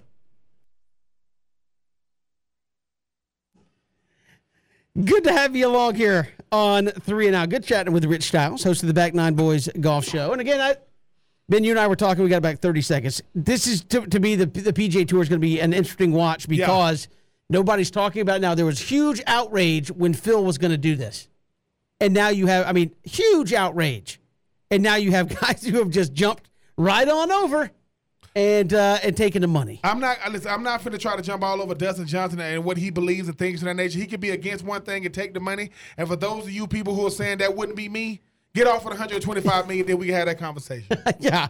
Let them lay $125 million in front of you and say $125K. Yeah. Some of y'all We'll come back. Final hour, 3 and Out. Final hour of 3 and Out on this Thursday. Kevin Thomas, Ben Troop, Braves and Rockies coming up later tonight. We'll talk about that coming up in just a little bit. The SEC meetings in Destin. What do we know about potential scheduling out there? What will we know about an NIL policy? A lot of talk about trying to come up with a policy just for the SEC. Don't know if we're going to have anything concrete, but we'll talk about that coming up in just a little bit. But Ben, I had to bring this up because as a player, you might have a different perspective than me. Maybe you don't. I don't know. But I saw a lot of things happen every day in the world of sports, and, people come and go. And today, Alex Mack retired, former Atlanta Falcons center, a member of that Super Bowl team with Matt Ryan that went to the Super Bowl. I won't rehash how that game went, Falcons fans. You have suffered enough. But Alex Mack retires. Saw some posts out there saying, man, people need to appreciate Alex Mack, an all-time Falcons great. All time. Right up there with guys like Jeff Van Note and others who have played along that Falcons offensive line. Went to the Super Bowl, played the Super Bowl with a fractured leg. All right, that right there is stuff of legendary tales. But Ben, are you an all-time great? If you're Alex Mack, you played 13 years in the league. 5 of those, just 5, were with the Atlanta Falcons. Now, they were very good years. You, at various points during your Falcons tenure, were the best center in the league. Do you consider Alex Mack an all-time Falcon? No, and I love Alex Mack. He was he an integral part of the team? Yes. Was he a key piece? Yes. But Kevin, when we think of Atlanta Falcons greats, I don't think I'm gonna ever get to Alex Mack. That doesn't mean he wasn't a key contributor. Now, when you start saying Atlanta Falcons greats, we talking about guys that brought something different to the franchise. Like Jesse Tucker, right? A lifer. Matty Ice, right? Look, Michael Vick. Yeah. I was going to say, is Michael Vick an all-time Falcons? He is. Because, Kevin, this is what Michael Vick did, right? I know he was a different type of player. Did he play long enough to be an all-time great? Yes. Because I'm going to tell you why. Didn't go to a Super Bowl, right? Did go to an NFC Championship game. He played with the Falcons for 8 years. Yes, Kevin, because this is the thing, right? There are certain players, like, they make you watch the Falcons. When Michael Vick wasn't with the Falcons, you're just watching them just because. He was an exciting player. He was an incredible player. He was the number 1 overall pick. And sometimes when you're the number 1 overall pick, it's hard to live up to the billing. But I would say yes. Now, is Michael Vick a better player than Matty Ice? No. Matty Ice, Falcons great. Roddy White, Falcons great. Julio Jones, Falcons great. Right? Alex Mack, I think what happens is, right, we start looking at the team they was on. And obviously he was a really, really good player. Yes. Really, really good. I think like a 7-time pro. Really, really good player. And this is no offense to Alex Mack. If Alex Mack wasn't on that Falcons team, do they still go to the Super Bowl? They probably do. When you look at the season that offense was having, Alex Mack was an incredible player. It's like this. Roddy White went into the Atlanta Falcons Hall of Fame. I think it was Mike Jenkins and Matty Ice welcome him in. If Alex Mack got welcomed in, people gonna be like, what? Not saying, listen, and I want to say this, not to say Alex Mack wasn't an incredible player. He was. But you spent the bulk of your years not on the Falcons. I expect you spent 5 years on the Falcons. You had a 13-year career. So most of your time was with the Cleveland Browns. So for me, I appreciate Alex Mack. I appreciate what he meant to the Falcons when he was there. Was an incredible player when he was there. But to me, Alex Mack was not a better player at his time with the Falcons than Michael Burnett-Turner was. When Michael Burnett-Turner came to the Falcons, he was a key contributor. He was an incredible player. Now, they ain't go to the Super Bowl. So he played long enough to be a Falcons legend, Falcons great. No, Michael Turner's what I'm saying. Whoa. Now, Michael Turner, I think now. I'm just trying to find a line of demarcation here. That's all I'm doing. I would say yes for Michael Turner, Kevin, because the thing is this, right? When you start threatening, is Michael Turner the all-time leading rusher in Falcons history? Is either him? He's up there. I see one or two. Him or Jamal Anderson or somebody like that. I would say yes because Michael Turner had all pro seasons. So not only was he he was considered the best player at his position when he was with the Falcons. He was, because Kevin, I would say this, take that 1 year away from Devonta Freeman. What has the Falcons running game been since? No, I get you. I understand that. Listen, Michael Burnett-Turner, yes. Julio Jones, yes. Roddy White, yes. No. Whoa. I would say this. Tony Gonzalez, yes. When Tony Gonzalez was with the Falcons, I'm going to tell Kevin. No. I mean, Tony Gonzalez may be the best tight end or second best. Okay, but all-time like when I think Tony Gonzalez, and I love Tony Gonzalez, I don't think Falcons, man. I think Kansas City Chiefs. So it's like I don't know if I put him in as a Falcons legend. You're putting Tony Gonzalez as a Falcons legend. I'm finna go. I have to. I see Ben reaching back for the baby powder, and I'm about to duck. But I'm look. No. Because I'm just saying, I think he was good, but he was at the end of his career. I don't know if I would consider him a all-timer Atlanta Falcon. Maybe that says more about the Atlanta Falcons that he would be an all-timer having played so long for another team. I mean, he did. All right, I'm gonna go to the numbers when he was with the Falcons. All right, while you look it up. 1, 2, 3, 4, 5. So when he was with the Falcons for 5 years, he had. I'm just looking at the catches here. Oh yeah, I might be 83, 70, 80. Again, 83 and 80. Oh, you know what? Hold on. Don't hate the messenger. I'm just saying. I will say this. You're right. You're right. Let me. He's a great player. Is he all-time Falcon? I don't know. No. I'm sorry. He's not. I'm sorry. He was a great player, but that was the totality of it. You're right. Tony G. Is Shannon Sharpe a Ravens Hall of Famer? No. I was like, he's an all-time Bronco. That's all I'm saying. I'm gonna say this. You are more of an all-timer when you with the team you played with the longest because you got a chance to make the greatest impact. So I will say this. I jumped the gun with Tony G. That's my. All right, let me give you another one then. Because, boy, I might have to really duck.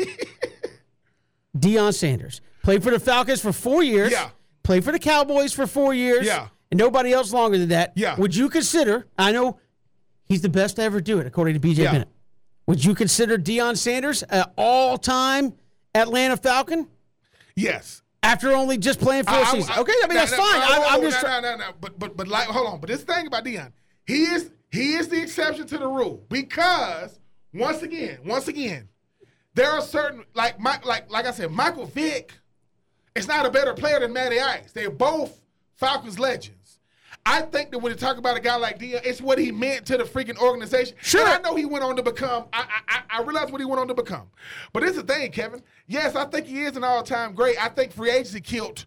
You know, the fact that, they just couldn't afford to pay him. But sure, yes, I'm just, like I said. He's the one. Now, Deion is the one that played the shortest amount of time with the Falcons, but he is. Now, Tony G, all right, boom. I do think Michael Burnett-Turner, I think he is. I just think that you're right. With a guy like Alex Mack, he's in that Tony Gonzalez category, but I think that because prime time. I'm saying all I'm trying to do is find out kind of that line because, as you know, we in today's society we like opening petting zoos around all these teams with how many goats and beasts that were out there, right? So if you're going to say I'm an all-time legendary Falcon and you played for 4 years, you were on one of the few Falcons teams, Alex Mack, I don't consider you a legend. Yeah, you are a very good player who happened to play in Atlanta for a minute. That's it. And that's not disparaging. I'm just saying if you're going to talk about all-time legendary play, Matt Ryan, yes. Yes. There's no question. Had the longevity, had the stats, had all that. I think Deion Sanders is close. Yeah. If you're talking about Falcons, 4 years. Yeah. I mean, he played longer with other teams. Deion's is more of a prestige and aura. That is Deion Sanders. I get it. No. But could you make the argument that he is not? And the answer is yes. Like, it could be a yes and a no for Deion because you wouldn't be wrong. But I just think Deion meant so much to that city. And I get it because I think I would give you leeway with Michael Vick. I was just bringing it up and say, hey, Michael Vick, he made the Atlanta Falcons what they were because of who he was, how he played, and what he brought to the table on the football field. Now, Falcons never had back-to-back winning seasons with Michael Vick. No. But is he a all-time Falcons great? I think you could put him in that category because of the transformational player that he was around the league. Yes. Tony G, I'm sorry. I love Tony Gonzalez. I can't do it. No, you're right. I do not think Falcons legend when I think Tony Gonzalez. Jumped the gun. This is what I would say. Deion Sanders, because like you said, the talent that he was. Michael Vick, because of the talent that he was and what he did for the franchise.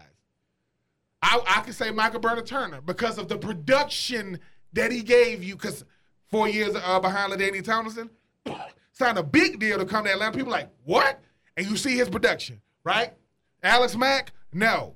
Because I think what happens is, Kevin, guys are gonna have good seasons. They're gonna probably have, some good production, but not what Michael Vick just. Michael Vick was the face of the franchise, and he only stopped playing because of what he was doing. Yeah. Right? And Matty Ice gave you a Super Bowl, gave you a regular season MVP. Julio's Julio, Roddy is Roddy. Even though Roddy and Julio both play with Tony Gonzalez, I don't think Tony Gonzalez But I think Roddy White played with the Falcons long enough where he had the longevity. He was a lifer. And so I think, to me, if you want to gloss him with a legend, I'm just simply trying to say, Ben, everybody can't be a legend. Facts. Right? We can't walk around, I played 2 years. No. I played 2 years for the Falcons. I'm a legend. You are definitely right. Because the thing about it is this. I will say this. Hall of Fame and legendary status, when it comes to teams, I put them in the same category. Like, I can say, can you talk about the Falcons without talking about the? No. Yeah, I think that's fair. Can you talk about Alex Mack? Yes. Can you talk about Tony Gonzalez? Yes. Because now, you know who is a Falcons legend at tight end? That would be Algie Crumpler. Now I have no problem with that. So that, and you're right. That's why we talk it out. I'm not diminishing Tony Gonzalez as a player.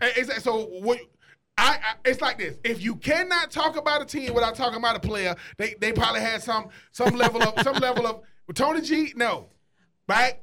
And I think what happens is we do get caught up in the moment. Devin Hester played for the Falcons, and that's all I'm saying. I just saw people tweet, he's like, hey, Alex Mack retired, legendary Falcon. I'm like, no.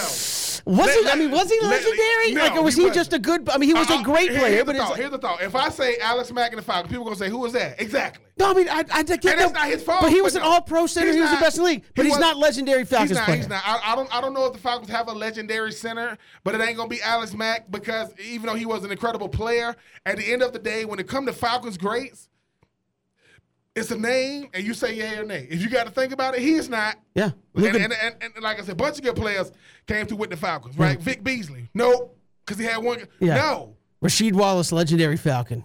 Hawk. Excuse me. Rasheed. I mean, Carmelo Anthony. Luka Doncic, legendary. Legendary Hawk. Joey Bats, legendary Brave. I mean, the way we're going, like, do you claim Vince Carter? I mean, like, Josh Johnson, legendary Brave. Yeah. No. Vince Carter played the last 3 years with the Hawks. But you're right though, Kevin, because look, this is about what you did with the time you had with the Falcons. Not, hey man, he was already a good player. He benefited from a good offense or a good defense. No. And again, people say that. You're like, what do you mean? I'm not saying Alex Mack was not a great player. I'm just saying don't put him up there in like the Falcons Ring of Honor. Like, come on, he played if he's going to sign a one-day contract, it's not going to be with the Falcons. It's probably going to be with the Browns. Let's just call it what it is. He had 5 really good seasons with the Falcons. Frank Gore played for 15 franchises. He retired today. He signed a one-year deal. He signed with who? The San Francisco 49ers. Well, out of everybody he played with. Yeah. I think that's probably fair. But it is. That's what he spent the most time with. Yeah, it means Frank Gore, a legendary player in like 18 teams. Frank Gore had I know it was great. He had a legendary career. Yeah. I don't know if he was a legendary player. I'm just saying, like with certain guys, and again, that's why I use the Shannon Sharp career. Shannon Sharp, legendary Denver Bronco. What he did out there in Denver was amazing. Him and John Elway, what he did with the Broncos. Was he good with the Ravens? Of course he was. Is he a legendary Ravens player? No, I wouldn't say so. No, he's not. You say that and you go, "Oh, you're hating on." No, I'm not. Shannon Sharp, great, maybe the best tight end to do it. I think you could put him up there with with him and Tony Gonzalez. Oh, and, yeah. I just forgot the GM for the Ravens for a long time. Who played tight end for the Ozzie Newsome. Ozzie Newsome. Those 3 guys might be the best 3 to ever do it. No. So but it doesn't mean they were legendary. But the whole thing about it's like baseball. If I play a long time and I end up having a pretty good career, does it make me a Hall of Famer? Could be not. Because you're going to look at what was the impact. Frank Gore played a long time. You know how many first-team All-Pros he had? 0. Think about that. He cashed them checks, so that's 60,000 yards is a lot of yards, though. So congratulations to him on a hell of a career. Congratulations to Alex Mack on a hell of a career. Love you, Alex Mack. You are not a legendary Falcon. And whoever said, hey, people mean different things to different people. But when I think of Alex Mack, I think, thank you for the contributions. He will not be going up into the Falcons Ring of Honor. I guarantee it. That's all. It's like, hey, I see Russell Wilson when I look over there at the quarterback situation in Atlanta. It's like, come on, man. Desmond Ridder. Ritter. When I saw him, I said, bruh. Kind of reminds me of Russell Wilson. No, again, we are quick to hand out the accolades. When I first got to Florida, they gave me number 88. You know who wore 88? Aaron Kenny. I said, if y'all don't give me 84 right now, because I am not finna look nothing like Who was 84? It's nobody at the point. At that time, let me get it. And They didn't give it to you? No, Or they did. Okay. It was right before we did like a fan day. Let me put on that 80. I had 88. Let me get that 84. Woo, let's do it. Like I'm not. So you around. had the same number for the whole time at Florida? Yeah, I had 84 the whole time. And what did you wear in high school? Was it 84? You wore because you said you were I wore 84. You were what, safety? No, you no, play no. safety in D end or something? Yeah. So what happened was, I mean, not to put wearing 84. I was a good open field tackler. Usually I was good at chasing people and running them. Come here, but at the same time, wore 84 in high school, wore 84 in college, wore 86, and I wore 84 in the pro. So I wore 84 for 3 years with the Titans. I wore 86 my rookie year. I wore 83 when I was with the Bucs, and I wore 88 again when I was with the Raiders. But I did a trifecta. I did the 84, 84, and 84. That was because of I wore 84. I was gonna say there's not many guys that get to do that. No. Not especially now with What was it about 84? Is that just like freshman year? They said, "Here, put this on," or no? You did. Okay, that's fine. But you weren't a tight end in high school necessarily. I was. Well, what it was is. But you were more. You've told us before you played better on defense than you did offensively in high school. So that's what I'm saying. No, 84 would be kind of like a weird. But what happened was, you start talking about, your I know we're way off subject here, but this is fascinating. Your body started feeling out, right? and I ain't gonna lie to you. When I didn't play football my freshman year, and they won it all. That JV, the Butler High School JV team won it all. 96, 97, 98 school year, sophomore year, they put me on JV, and they were like, and they said, okay, you're gonna play tight end. I play tight end, I play kicker, and I play punter. I was a kicker and a punter. How was the kicking? The kicking was on days I felt good. I can launch that thing. And certain days the things get real line drivish. But what happens is when they finally moved me to tight end for real, like I'm like, well, dude, because I didn't know what it was. Like, what's the tight end? Like, what is that? And I was like, okay, big receiver, I got it. Boom. Then I just kept wearing 84 or whatever. And the thing about it is they put me more on offense. Like they said, okay, what can you best serve us? Offense. So I didn't play. So what happens is they'll put me on defense. Sometimes they'll put me at safety or whatever. Because wearing 84, yeah. Listen, when I tell you that running back break through the line quickly, and try to get low, and I was good at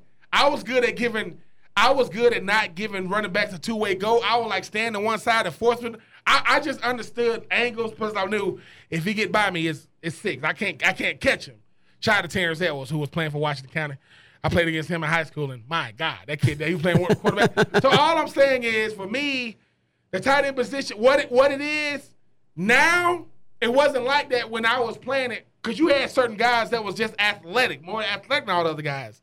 Most tight ends were what it was. He wore an 80 number, he catch passes now and again, and it's very, very forgettable. But when we was coming out, man, they were starting to really like use the tight end more, like what Kyle Pitts and Travis Kelce and Darren Waller. What it is now is guys are saying, hey, dude, I want one of those. It's not, oh, that kid is athletic, he's tall, he's big. So, hey, man, but, yeah, I did a trifecta, 84, 84, and 84.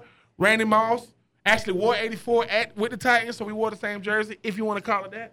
You know what I'm saying? But, no, man, it was cool. I enjoyed it. We got more to come here on this Thursday. SEC meetings going on in Destin. What's coming out of this stuff? We'll get to that next. It's 3 and Out, Southern Pigskin Radio Network. Good to have you back here on 3 and Out on this Thursday. SEC meetings in Destin this week. Ben, obviously a lot of talk about the future schedules when Oklahoma and Texas come in. It would appear as they're headed towards a non-pod system. They didn't officially come out and say it, but a lot of people feel like most of the league will lean toward, hey, give us 3 permanent opponents, rotate everybody else. If we can play everybody in the league, home and home, over a 4-year span, we'll take that. I think that was the overwhelming majority of, look, playing each other more is what we want. The more we can play SEC teams, the better. I think even Georgia's AD came out and said, look, the fact that, our fans come up to me and say, how has Texas A&M been in the league this long and Georgia has never been to Kyle Field? Like, never been there. Never been there. And you have certain things like that. It's like you don't play Alabama. You don't play certain teams very often. I think everybody's in agreement they want to rotate it on more often. And that would give Ben, if you're an incoming freshman, at an SEC school. If you stay 4 years, I'm going to play at Texas. I'm going to play at Oklahoma. I'm going to play at Texas A&M. I'm going to play at Auburn. I'm going to play at Alabama. I'm going to play at, well, maybe not Florida if you go to Georgia because of Jacksonville, but who knows? I did see where, was it Scott Strickland? Am I saying that right? He's the AD at Florida, right? Yes. I get that. I want to make sure I'm right because I think Georgia's baseball coach is also Scott Strickland. So I'm trying to make sure. So Scott Strickland at Florida came out and said, hey, we thought about renewing our deal with Jacksonville, and we've put that on hold for a minute until we figure out this schedule. So I think they're good through like 2023 in Jacksonville, and they're like, we want to see what this schedule looks like in the SEC before we do it. So never say never, but it could wind up at Georgia and Florida at some point. Ooh, I'm not trying to feed that. I did not want to open that can of worms today. I'm just saying that was said at the meetings. But as a former player, you got to like the fact that, hey, if I go to an SEC school, I will play at every single stadium in the league during my 4 years at said school. It's incredible. It's incredible because I for those who don't understand how incredible of a feat that is. I mean, I was at the University of Florida for 4 years. I never played at Alabama. Never played Alabama. Played Arkansas once at Arkansas. And when you start thinking about the prestige of playing at these places, right? We played at Mississippi State my freshman year, but I didn't go, so I did get a chance to play Mississippi State at home. Played Ole Miss once at their place, once at our place. Pretty famous game for you against Ole Miss, yeah. Oh yeah. Thanks a lot, Eli Manning, for just dropping dimes all game against our defense. But I think that's a great selling point when you're saying, look, you're going to play every team in the SEC in the next 4 years. Outside of the three teams are going to be part of your, you got three teams in which you're going to play every single year. But I think that kind of stuff is important. The best game I played in my 4 years at the University of Florida was my senior year. We played at Arkansas. Why? Because a guy named Titus Peoples. His mom's name was Christine Peoples. She was the pastor of our church, Victor Temple Church. Grew up terrorizing this woman's kitchen, terrorizing this woman's refrigerator. But think about this. Two Swainsboro boys grew up with each other. Titus would always tell me about how, my dad served as his dad because he grew up without his dad, right? Went to the same. Was there with our usher pins on. We opened up. Because Victor Temple was a church that was closed down. We opened it back up in 99. Me, Quentin Boynton, my brother said, with our little usher pins on. with our little white button-up long sleeve black slacks with our little funny little color ties just matching. I'm already going to Florida. Titus wins it all in Swainsboro. They won it all in 2001. That's my freshman year. My freshman year of college. He tells me he goes to Georgia Military College first 2 years. I said, man, where you going? He said, I'm going to Arkansas. Right? Then, so we play him. I said, I'm looking at the schedule my senior year. Oh, man, we got him. He tells me all week, they say, we call each other cousins, man, because we know each other. He was born July 3rd, 82. I was born September 1st, 82. So I knew him before I knew me. He said all week, he says, hey, Titus, hey, people, TP, man, you going to be telling your cousin the game plan? You going to be telling them what we going to be doing? We in Arkansas. We in Little Rock. I think we in Little Rock or Fayetteville. I think they got two stadiums. They do. Like Arkansas is the one of this. Like they do play two stadiums. We were in Fayetteville. We were in Fayetteville because he kept saying, "Had we been in Little Rock, they would have beat us." Right? That's what he told me. I come in motion. I'm behind the line. He's sitting there at D tackle, and I'm trying my and I'm trying my best. I'm not physically going up against him because he's the interior D lineman. I think about if he's at Arkansas or I'm at Florida, we don't play each other. Because I don't remember all the games. But that kind of stuff is important. I got to go to Ole Miss with the freaking with the hottie toddies and the freaking in the Grove and all that. And the freaking speed limit is 18 miles an hour. I regret I wasn't good enough to make the travel squad my freshman year to go to Mississippi State without the cowbells. I think about now, if I'm at Florida, you get to see what Texas is really like. I get to see what Oklahoma is really like. That kind of stuff is what makes college. And I think what it is, Kevin, you're right. It's almost like saying, look, they ain't played each other in 10 years? What? Like, so that kind of, Alabama coming to Florida last year, that's huge. That's Alabama. So I do think, Kevin, it's a step in the right direction because I want to know what it would have been like. Now, Alabama wasn't what it is now. They didn't have Nick Saban back then. Nick Saban was at LSU then. 2003, right? LSU wins the national championship. They lost one game. Who you think they lost to? Them boys. freshman quarterback by the name of Chris Leak. So you are right, Kevin.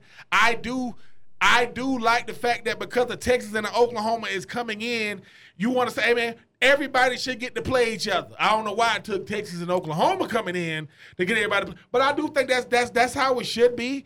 Certain rivalries will get, they will keep them intact, like the Iron Bowl, like the Egg Bowl, like the Cocktail Party. What's the one with is it Texas A&M LSU? What do they call it? Is that what it is? What is it another? You said it on the first segment. Who's the other game to where is it? I know you got Florida Georgia. You got the Egg Bowl. You got the Iron Bowl. Is there another? They call it. Do they call it something? I know. I'm obviously. I know Texas, LSU and Arkansas is the Golden Boot. The Golden Boot. Okay. Yeah. Because I do think that when you start talking about what the SEC has and nobody else has is the biggest names and the biggest brands all in one spot.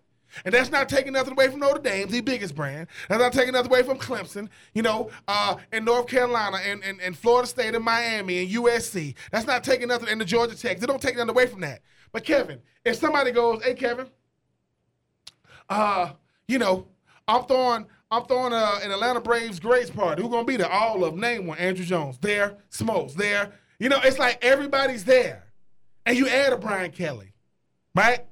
When you start thinking about the biggest names in sports, they don't get much bigger than Nick, right? Then you got Kirby, you got Brian Kelly, right? Even though I would have loved to still have Coach O in this thing, because you think Jimbo would have said something about Coach O? Oh, the meetings would have went a little different. He would have, he would have, what's your name? But I'm just saying. So I like the step. I like the step today. But this is the thing though, Kevin. Was this discussed? Is the SEC willing to break away from the NCAA? That might be, and I think those might have been super close meetings. And obviously, can they come up with a definitive, we know what it is, rules are on the front of the box, they got this game called NIL. We want to know They didn't come out with anything, but I know they were talking about trying to come up with inter-conference rules like, hey, this is the SEC and this is how we're going to operate. Although, that may have been a good talking point because I didn't see anything definitive come out, Ben. And I think that's one of those where I think from the coaches and maybe even ADs individually, they'll publicly come out and say, yeah, we really got to rein this in. And then behind the scenes go, if we could take our time coming up with some rules, because this seems to be working out where we're able to do some things. But I thought they might have some kind of NIL policy. I didn't see anything come out from that. Transfer policy, I think Kirby, they said they talked about it a lot. I thought Kirby's smart. Forwarded some nice ideas of having specific windows. Yeah. I don't know that you have to say, hey, this is my window if I'm going to transfer within the SEC, but I think 2 windows is enough time for young men to make up their mind if they're going to transfer now. And it allows the team to know, hey, are you leaving me? Or are you going to drag me along for 2 more months and then leave me? So I think that, to me, I wish they would have come out with something more on that of the SEC, even if it's the SEC saying, look, because I think, much like Greg Sankey came out and was like, well, we will even talk about doing an SEC-only tournament. He knows if the SEC comes out and says, guys, the SEC is going to do 2 windows for transferring. If you are a current student-athlete at an SEC program, by February 1st, or whatever that window is, January 20th to February 1st, you have a week to declare that you are transferring. If you don't do it by then, you have to wait. Then you have a week after the spring in May where you can say, hey, here's another week.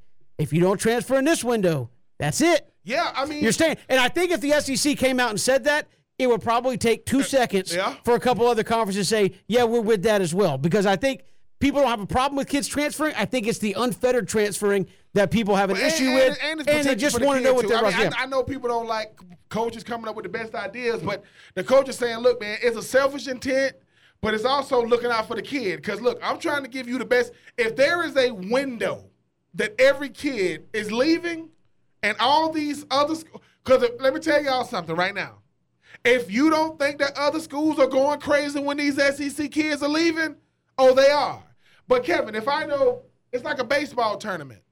If I'm scouting the best baseball players in the Southeast, I'm going to the tournament where they all at. I don't have time to go to every single school. This kid, this one here, we got a kid over here, got a nice slide. We got a kid over here that can hit for power. Oh, they at the tournament? Yeah. So I can just sit there, watch the games. Or we can go, hey, man, I'm going to go watch these games. And I think that's what it is. Give me a window, right? And I know Kirby kind of threw out and said, you're going to do, especially you're going to be in and out. Coach, you don't decide if I'm in and out the conference. But that's what I'm saying. I don't think, because if I transfer, unless I have something already set up, which you're not supposed to, how do you know you're going from Georgia to Ole Miss or what? I'm just throwing that out there. Like, how do you know that if you want to go to Ole Miss, they will take you, or vice versa? So I don't think you need to have a conference-specific window, but I think you do need to have it. We do it for all the other sports when you want to go to the pros, right? Hey, I'm going to put my name in to the NBA draft. Ooh, looks like there's 70 underclassmen in this thing and only 70 or 76. I'm going to come back out of this thing. And the thing is, too, Kevin, when you think about it, but there's a deadline to do that. Rules are a good thing. I mean, I'm not because it makes it so that it's kind of like a highlight again. Hey, man, set number of players are transferring, and maybe that means these teams say, hey, man, so and so's leaving. Instead of, and mind you, that gives the, quote, non-quarterback an opportunity to land somewhere. Quarterbacks are different, man. Quarterbacks going to have their pick of the litter. They're going to get decided because they're a dime a dozen. 5-star quarterbacks, 4-star quarterbacks, ain't that many of them across the nation. But if I am a Jermaine Johnson, that things winded up pretty good for him down there at Florida State. If I got a window, I'm not saying I don't go to Florida State, but now I got my pick of the litter again. So, yeah, that is a step in the right direction. Like I said, big-time football, big-time decisions have to be made. You are a big-time player at said school, and you want to leave. You want to give yourself the best opportunity. I got to pick where I went the first time. I kind of want to pick where I go the second time, and I mean pick a school that I want to go to, not the schools that's left. Again, SEC meetings wrap up. I'll be interested to see what that check looks like, because that's usually the highlight of SEC meetings. There in the spring. No, by the way, you each walk out of here with $60 million or whatever it's going to be. We'll get to more to come here. It's 3 and Out, Southern Pigskin Radio Network. Welcome back, 3 and Out on this Thursday. Kevin and Ben here, Braves and Rockies from Denver coming up later tonight, but also game 1, Ben, of the NBA Finals, Celtics and Heat. Are we in the middle of a Golden State dynasty? You said, hey, they're already there. But if they get another one, despite all the hate, I know you could say, hey, they rented Kevin Durant for a couple of years and got some. I know that's the stigma that follows LeBron is, you put together super teams for a couple and got rings. Is that the stigma that stays with Golden State? Or, look, this is a dynasty in and of itself? I think it's a dynasty in and of itself. I think that being able to recruit a guy like Kevin Durant shows that you can look at it two ways. They had already won a championship without Kevin Durant. Kevin Durant sure as hell wouldn't have no championships if he did not go to Golden State. You look at what his career has been, outside of Golden State. But Kevin, I think it is a dynasty, and I don't just throw that out there. Greg Popovich and company had a dynasty. They won 5. They did it with different players. The Lakers had 3 sets of dynasties. When you look at the fact they had the Showtime Lakers, with Kareem and Magic, and company. Then they came back with Kobe and Shaq. Then they did it with Kobe without Shaq. You talk about this Golden State team. No one saw this coming. No one saw the likes of Steph, Draymond, and obviously Klay Thompson. All people built through the draft, by the way, with Draymond Green being a second-round pick, right? And now I will say this, Kevin. This will be, if they do win, this will be Steph Curry's 4th. This will be Klay Thompson's 4th. This will be Draymond Green's 4th. This will be Andre Iguodala's. I want to say it'll be Andre Iguodala's 4th. I think he was with the Golden State Warriors for all those, and he has a Finals MVP. It will be a dynasty, Kevin. And Steph Curry, if he gets to 4, will be the LeBron James of his era. I can say that safely. He doesn't need the Finals MVP. If he gets a 5th one, would he be above LeBron? Probably. I'm just saying, I know LeBron phically, we haven't seen a whole lot like that. As a player, I don't know, man. It's hard to say that, but it could definitely be that, Kevin, because like I said, it's from the most. Just because you have them doesn't mean you're great. Robert Horry's got 6, I think. It's from the most unlikely of sources. If somebody would have said, oh my God, which ain't no Chicago, they ain't been. Good Lord, they ain't been nothing since The Last Stand. I just think that, yes, Kevin, and with so many, yes, they brought in Kevin Durant. I'm not saying that Draymond did call in Kevin Durant. But to keep guys together that long, Draymond, Klay, and Steph might be lifers, man. And Draymond Green might be the smartest player in basketball. Undersized, power forward, small forward, can play the 3, the 4, and the 5. And he's the reason why David Green, who was an all-star, shot at the University of Florida, had to go on to the Knicks. I mean, because he was an all-star at the time. So yes, Kevin, I will say, but is this if the Celtics can win it? Can we you talking about dynasties? My goodness. And Kevin, you said this. Winning with Golden State is great. Winning with the Lakers is everything.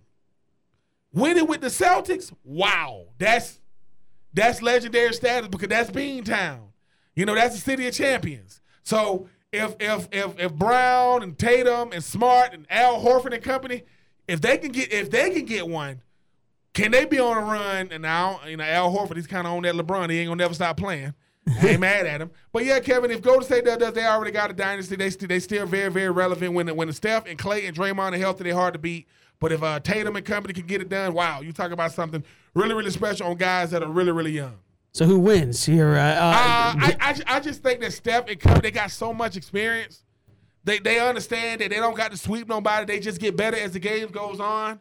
How do you stop the shooting of Steph and Clay, the IQ of Draymond, the role players of Wiggins and Andre Iguodala? They got so many guys, man, and they've all done it. They've all been in this position. The moment is not too big.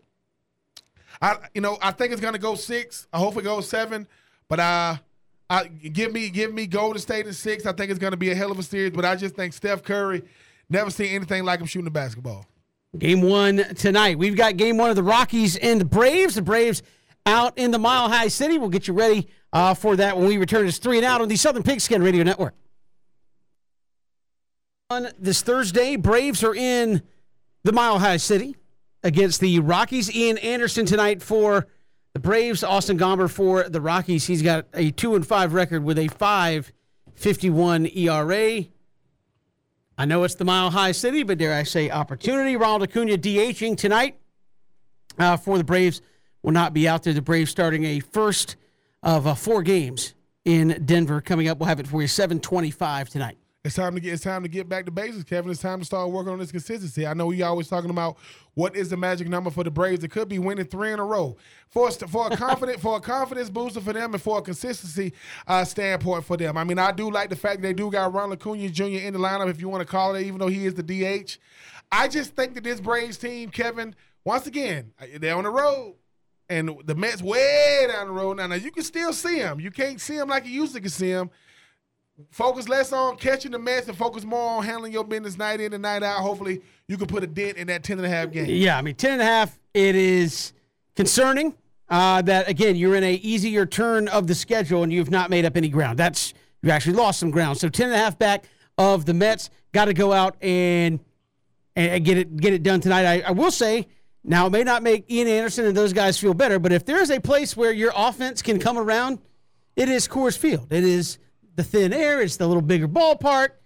Runs are known to happen out there in Coors Field. So maybe this is a jump start for the Braves. They've had some pretty interesting things happen out there in Coors Field before. So maybe it's an opportunity for them tonight to get something started. As Ben said, you only got to win 2 now to get 3 in a row. So you win tonight, you win Friday night, and what do we call that? A winning streak. That's right. I mean, heaven forbid that happens. But no, Braves tonight, Ian Anderson against Austin Gomber, trying to go for 2 in a row after a tough overstay there in Arizona where, well, outside of yesterday, we won't talk about much of what happened there in Arizona. Appreciate Rich Stiles joining us here on the show. Ben, we'll talk more about the Braves tomorrow on the program. Gaurav Vidak of Battery Power will join us on the program. Talk a lot about young Michael Harris, who has come up and really, really played well for the Atlanta Braves. Also, look at the end result there of the SEC meetings and what's to come moving forward for college football and the SEC coming out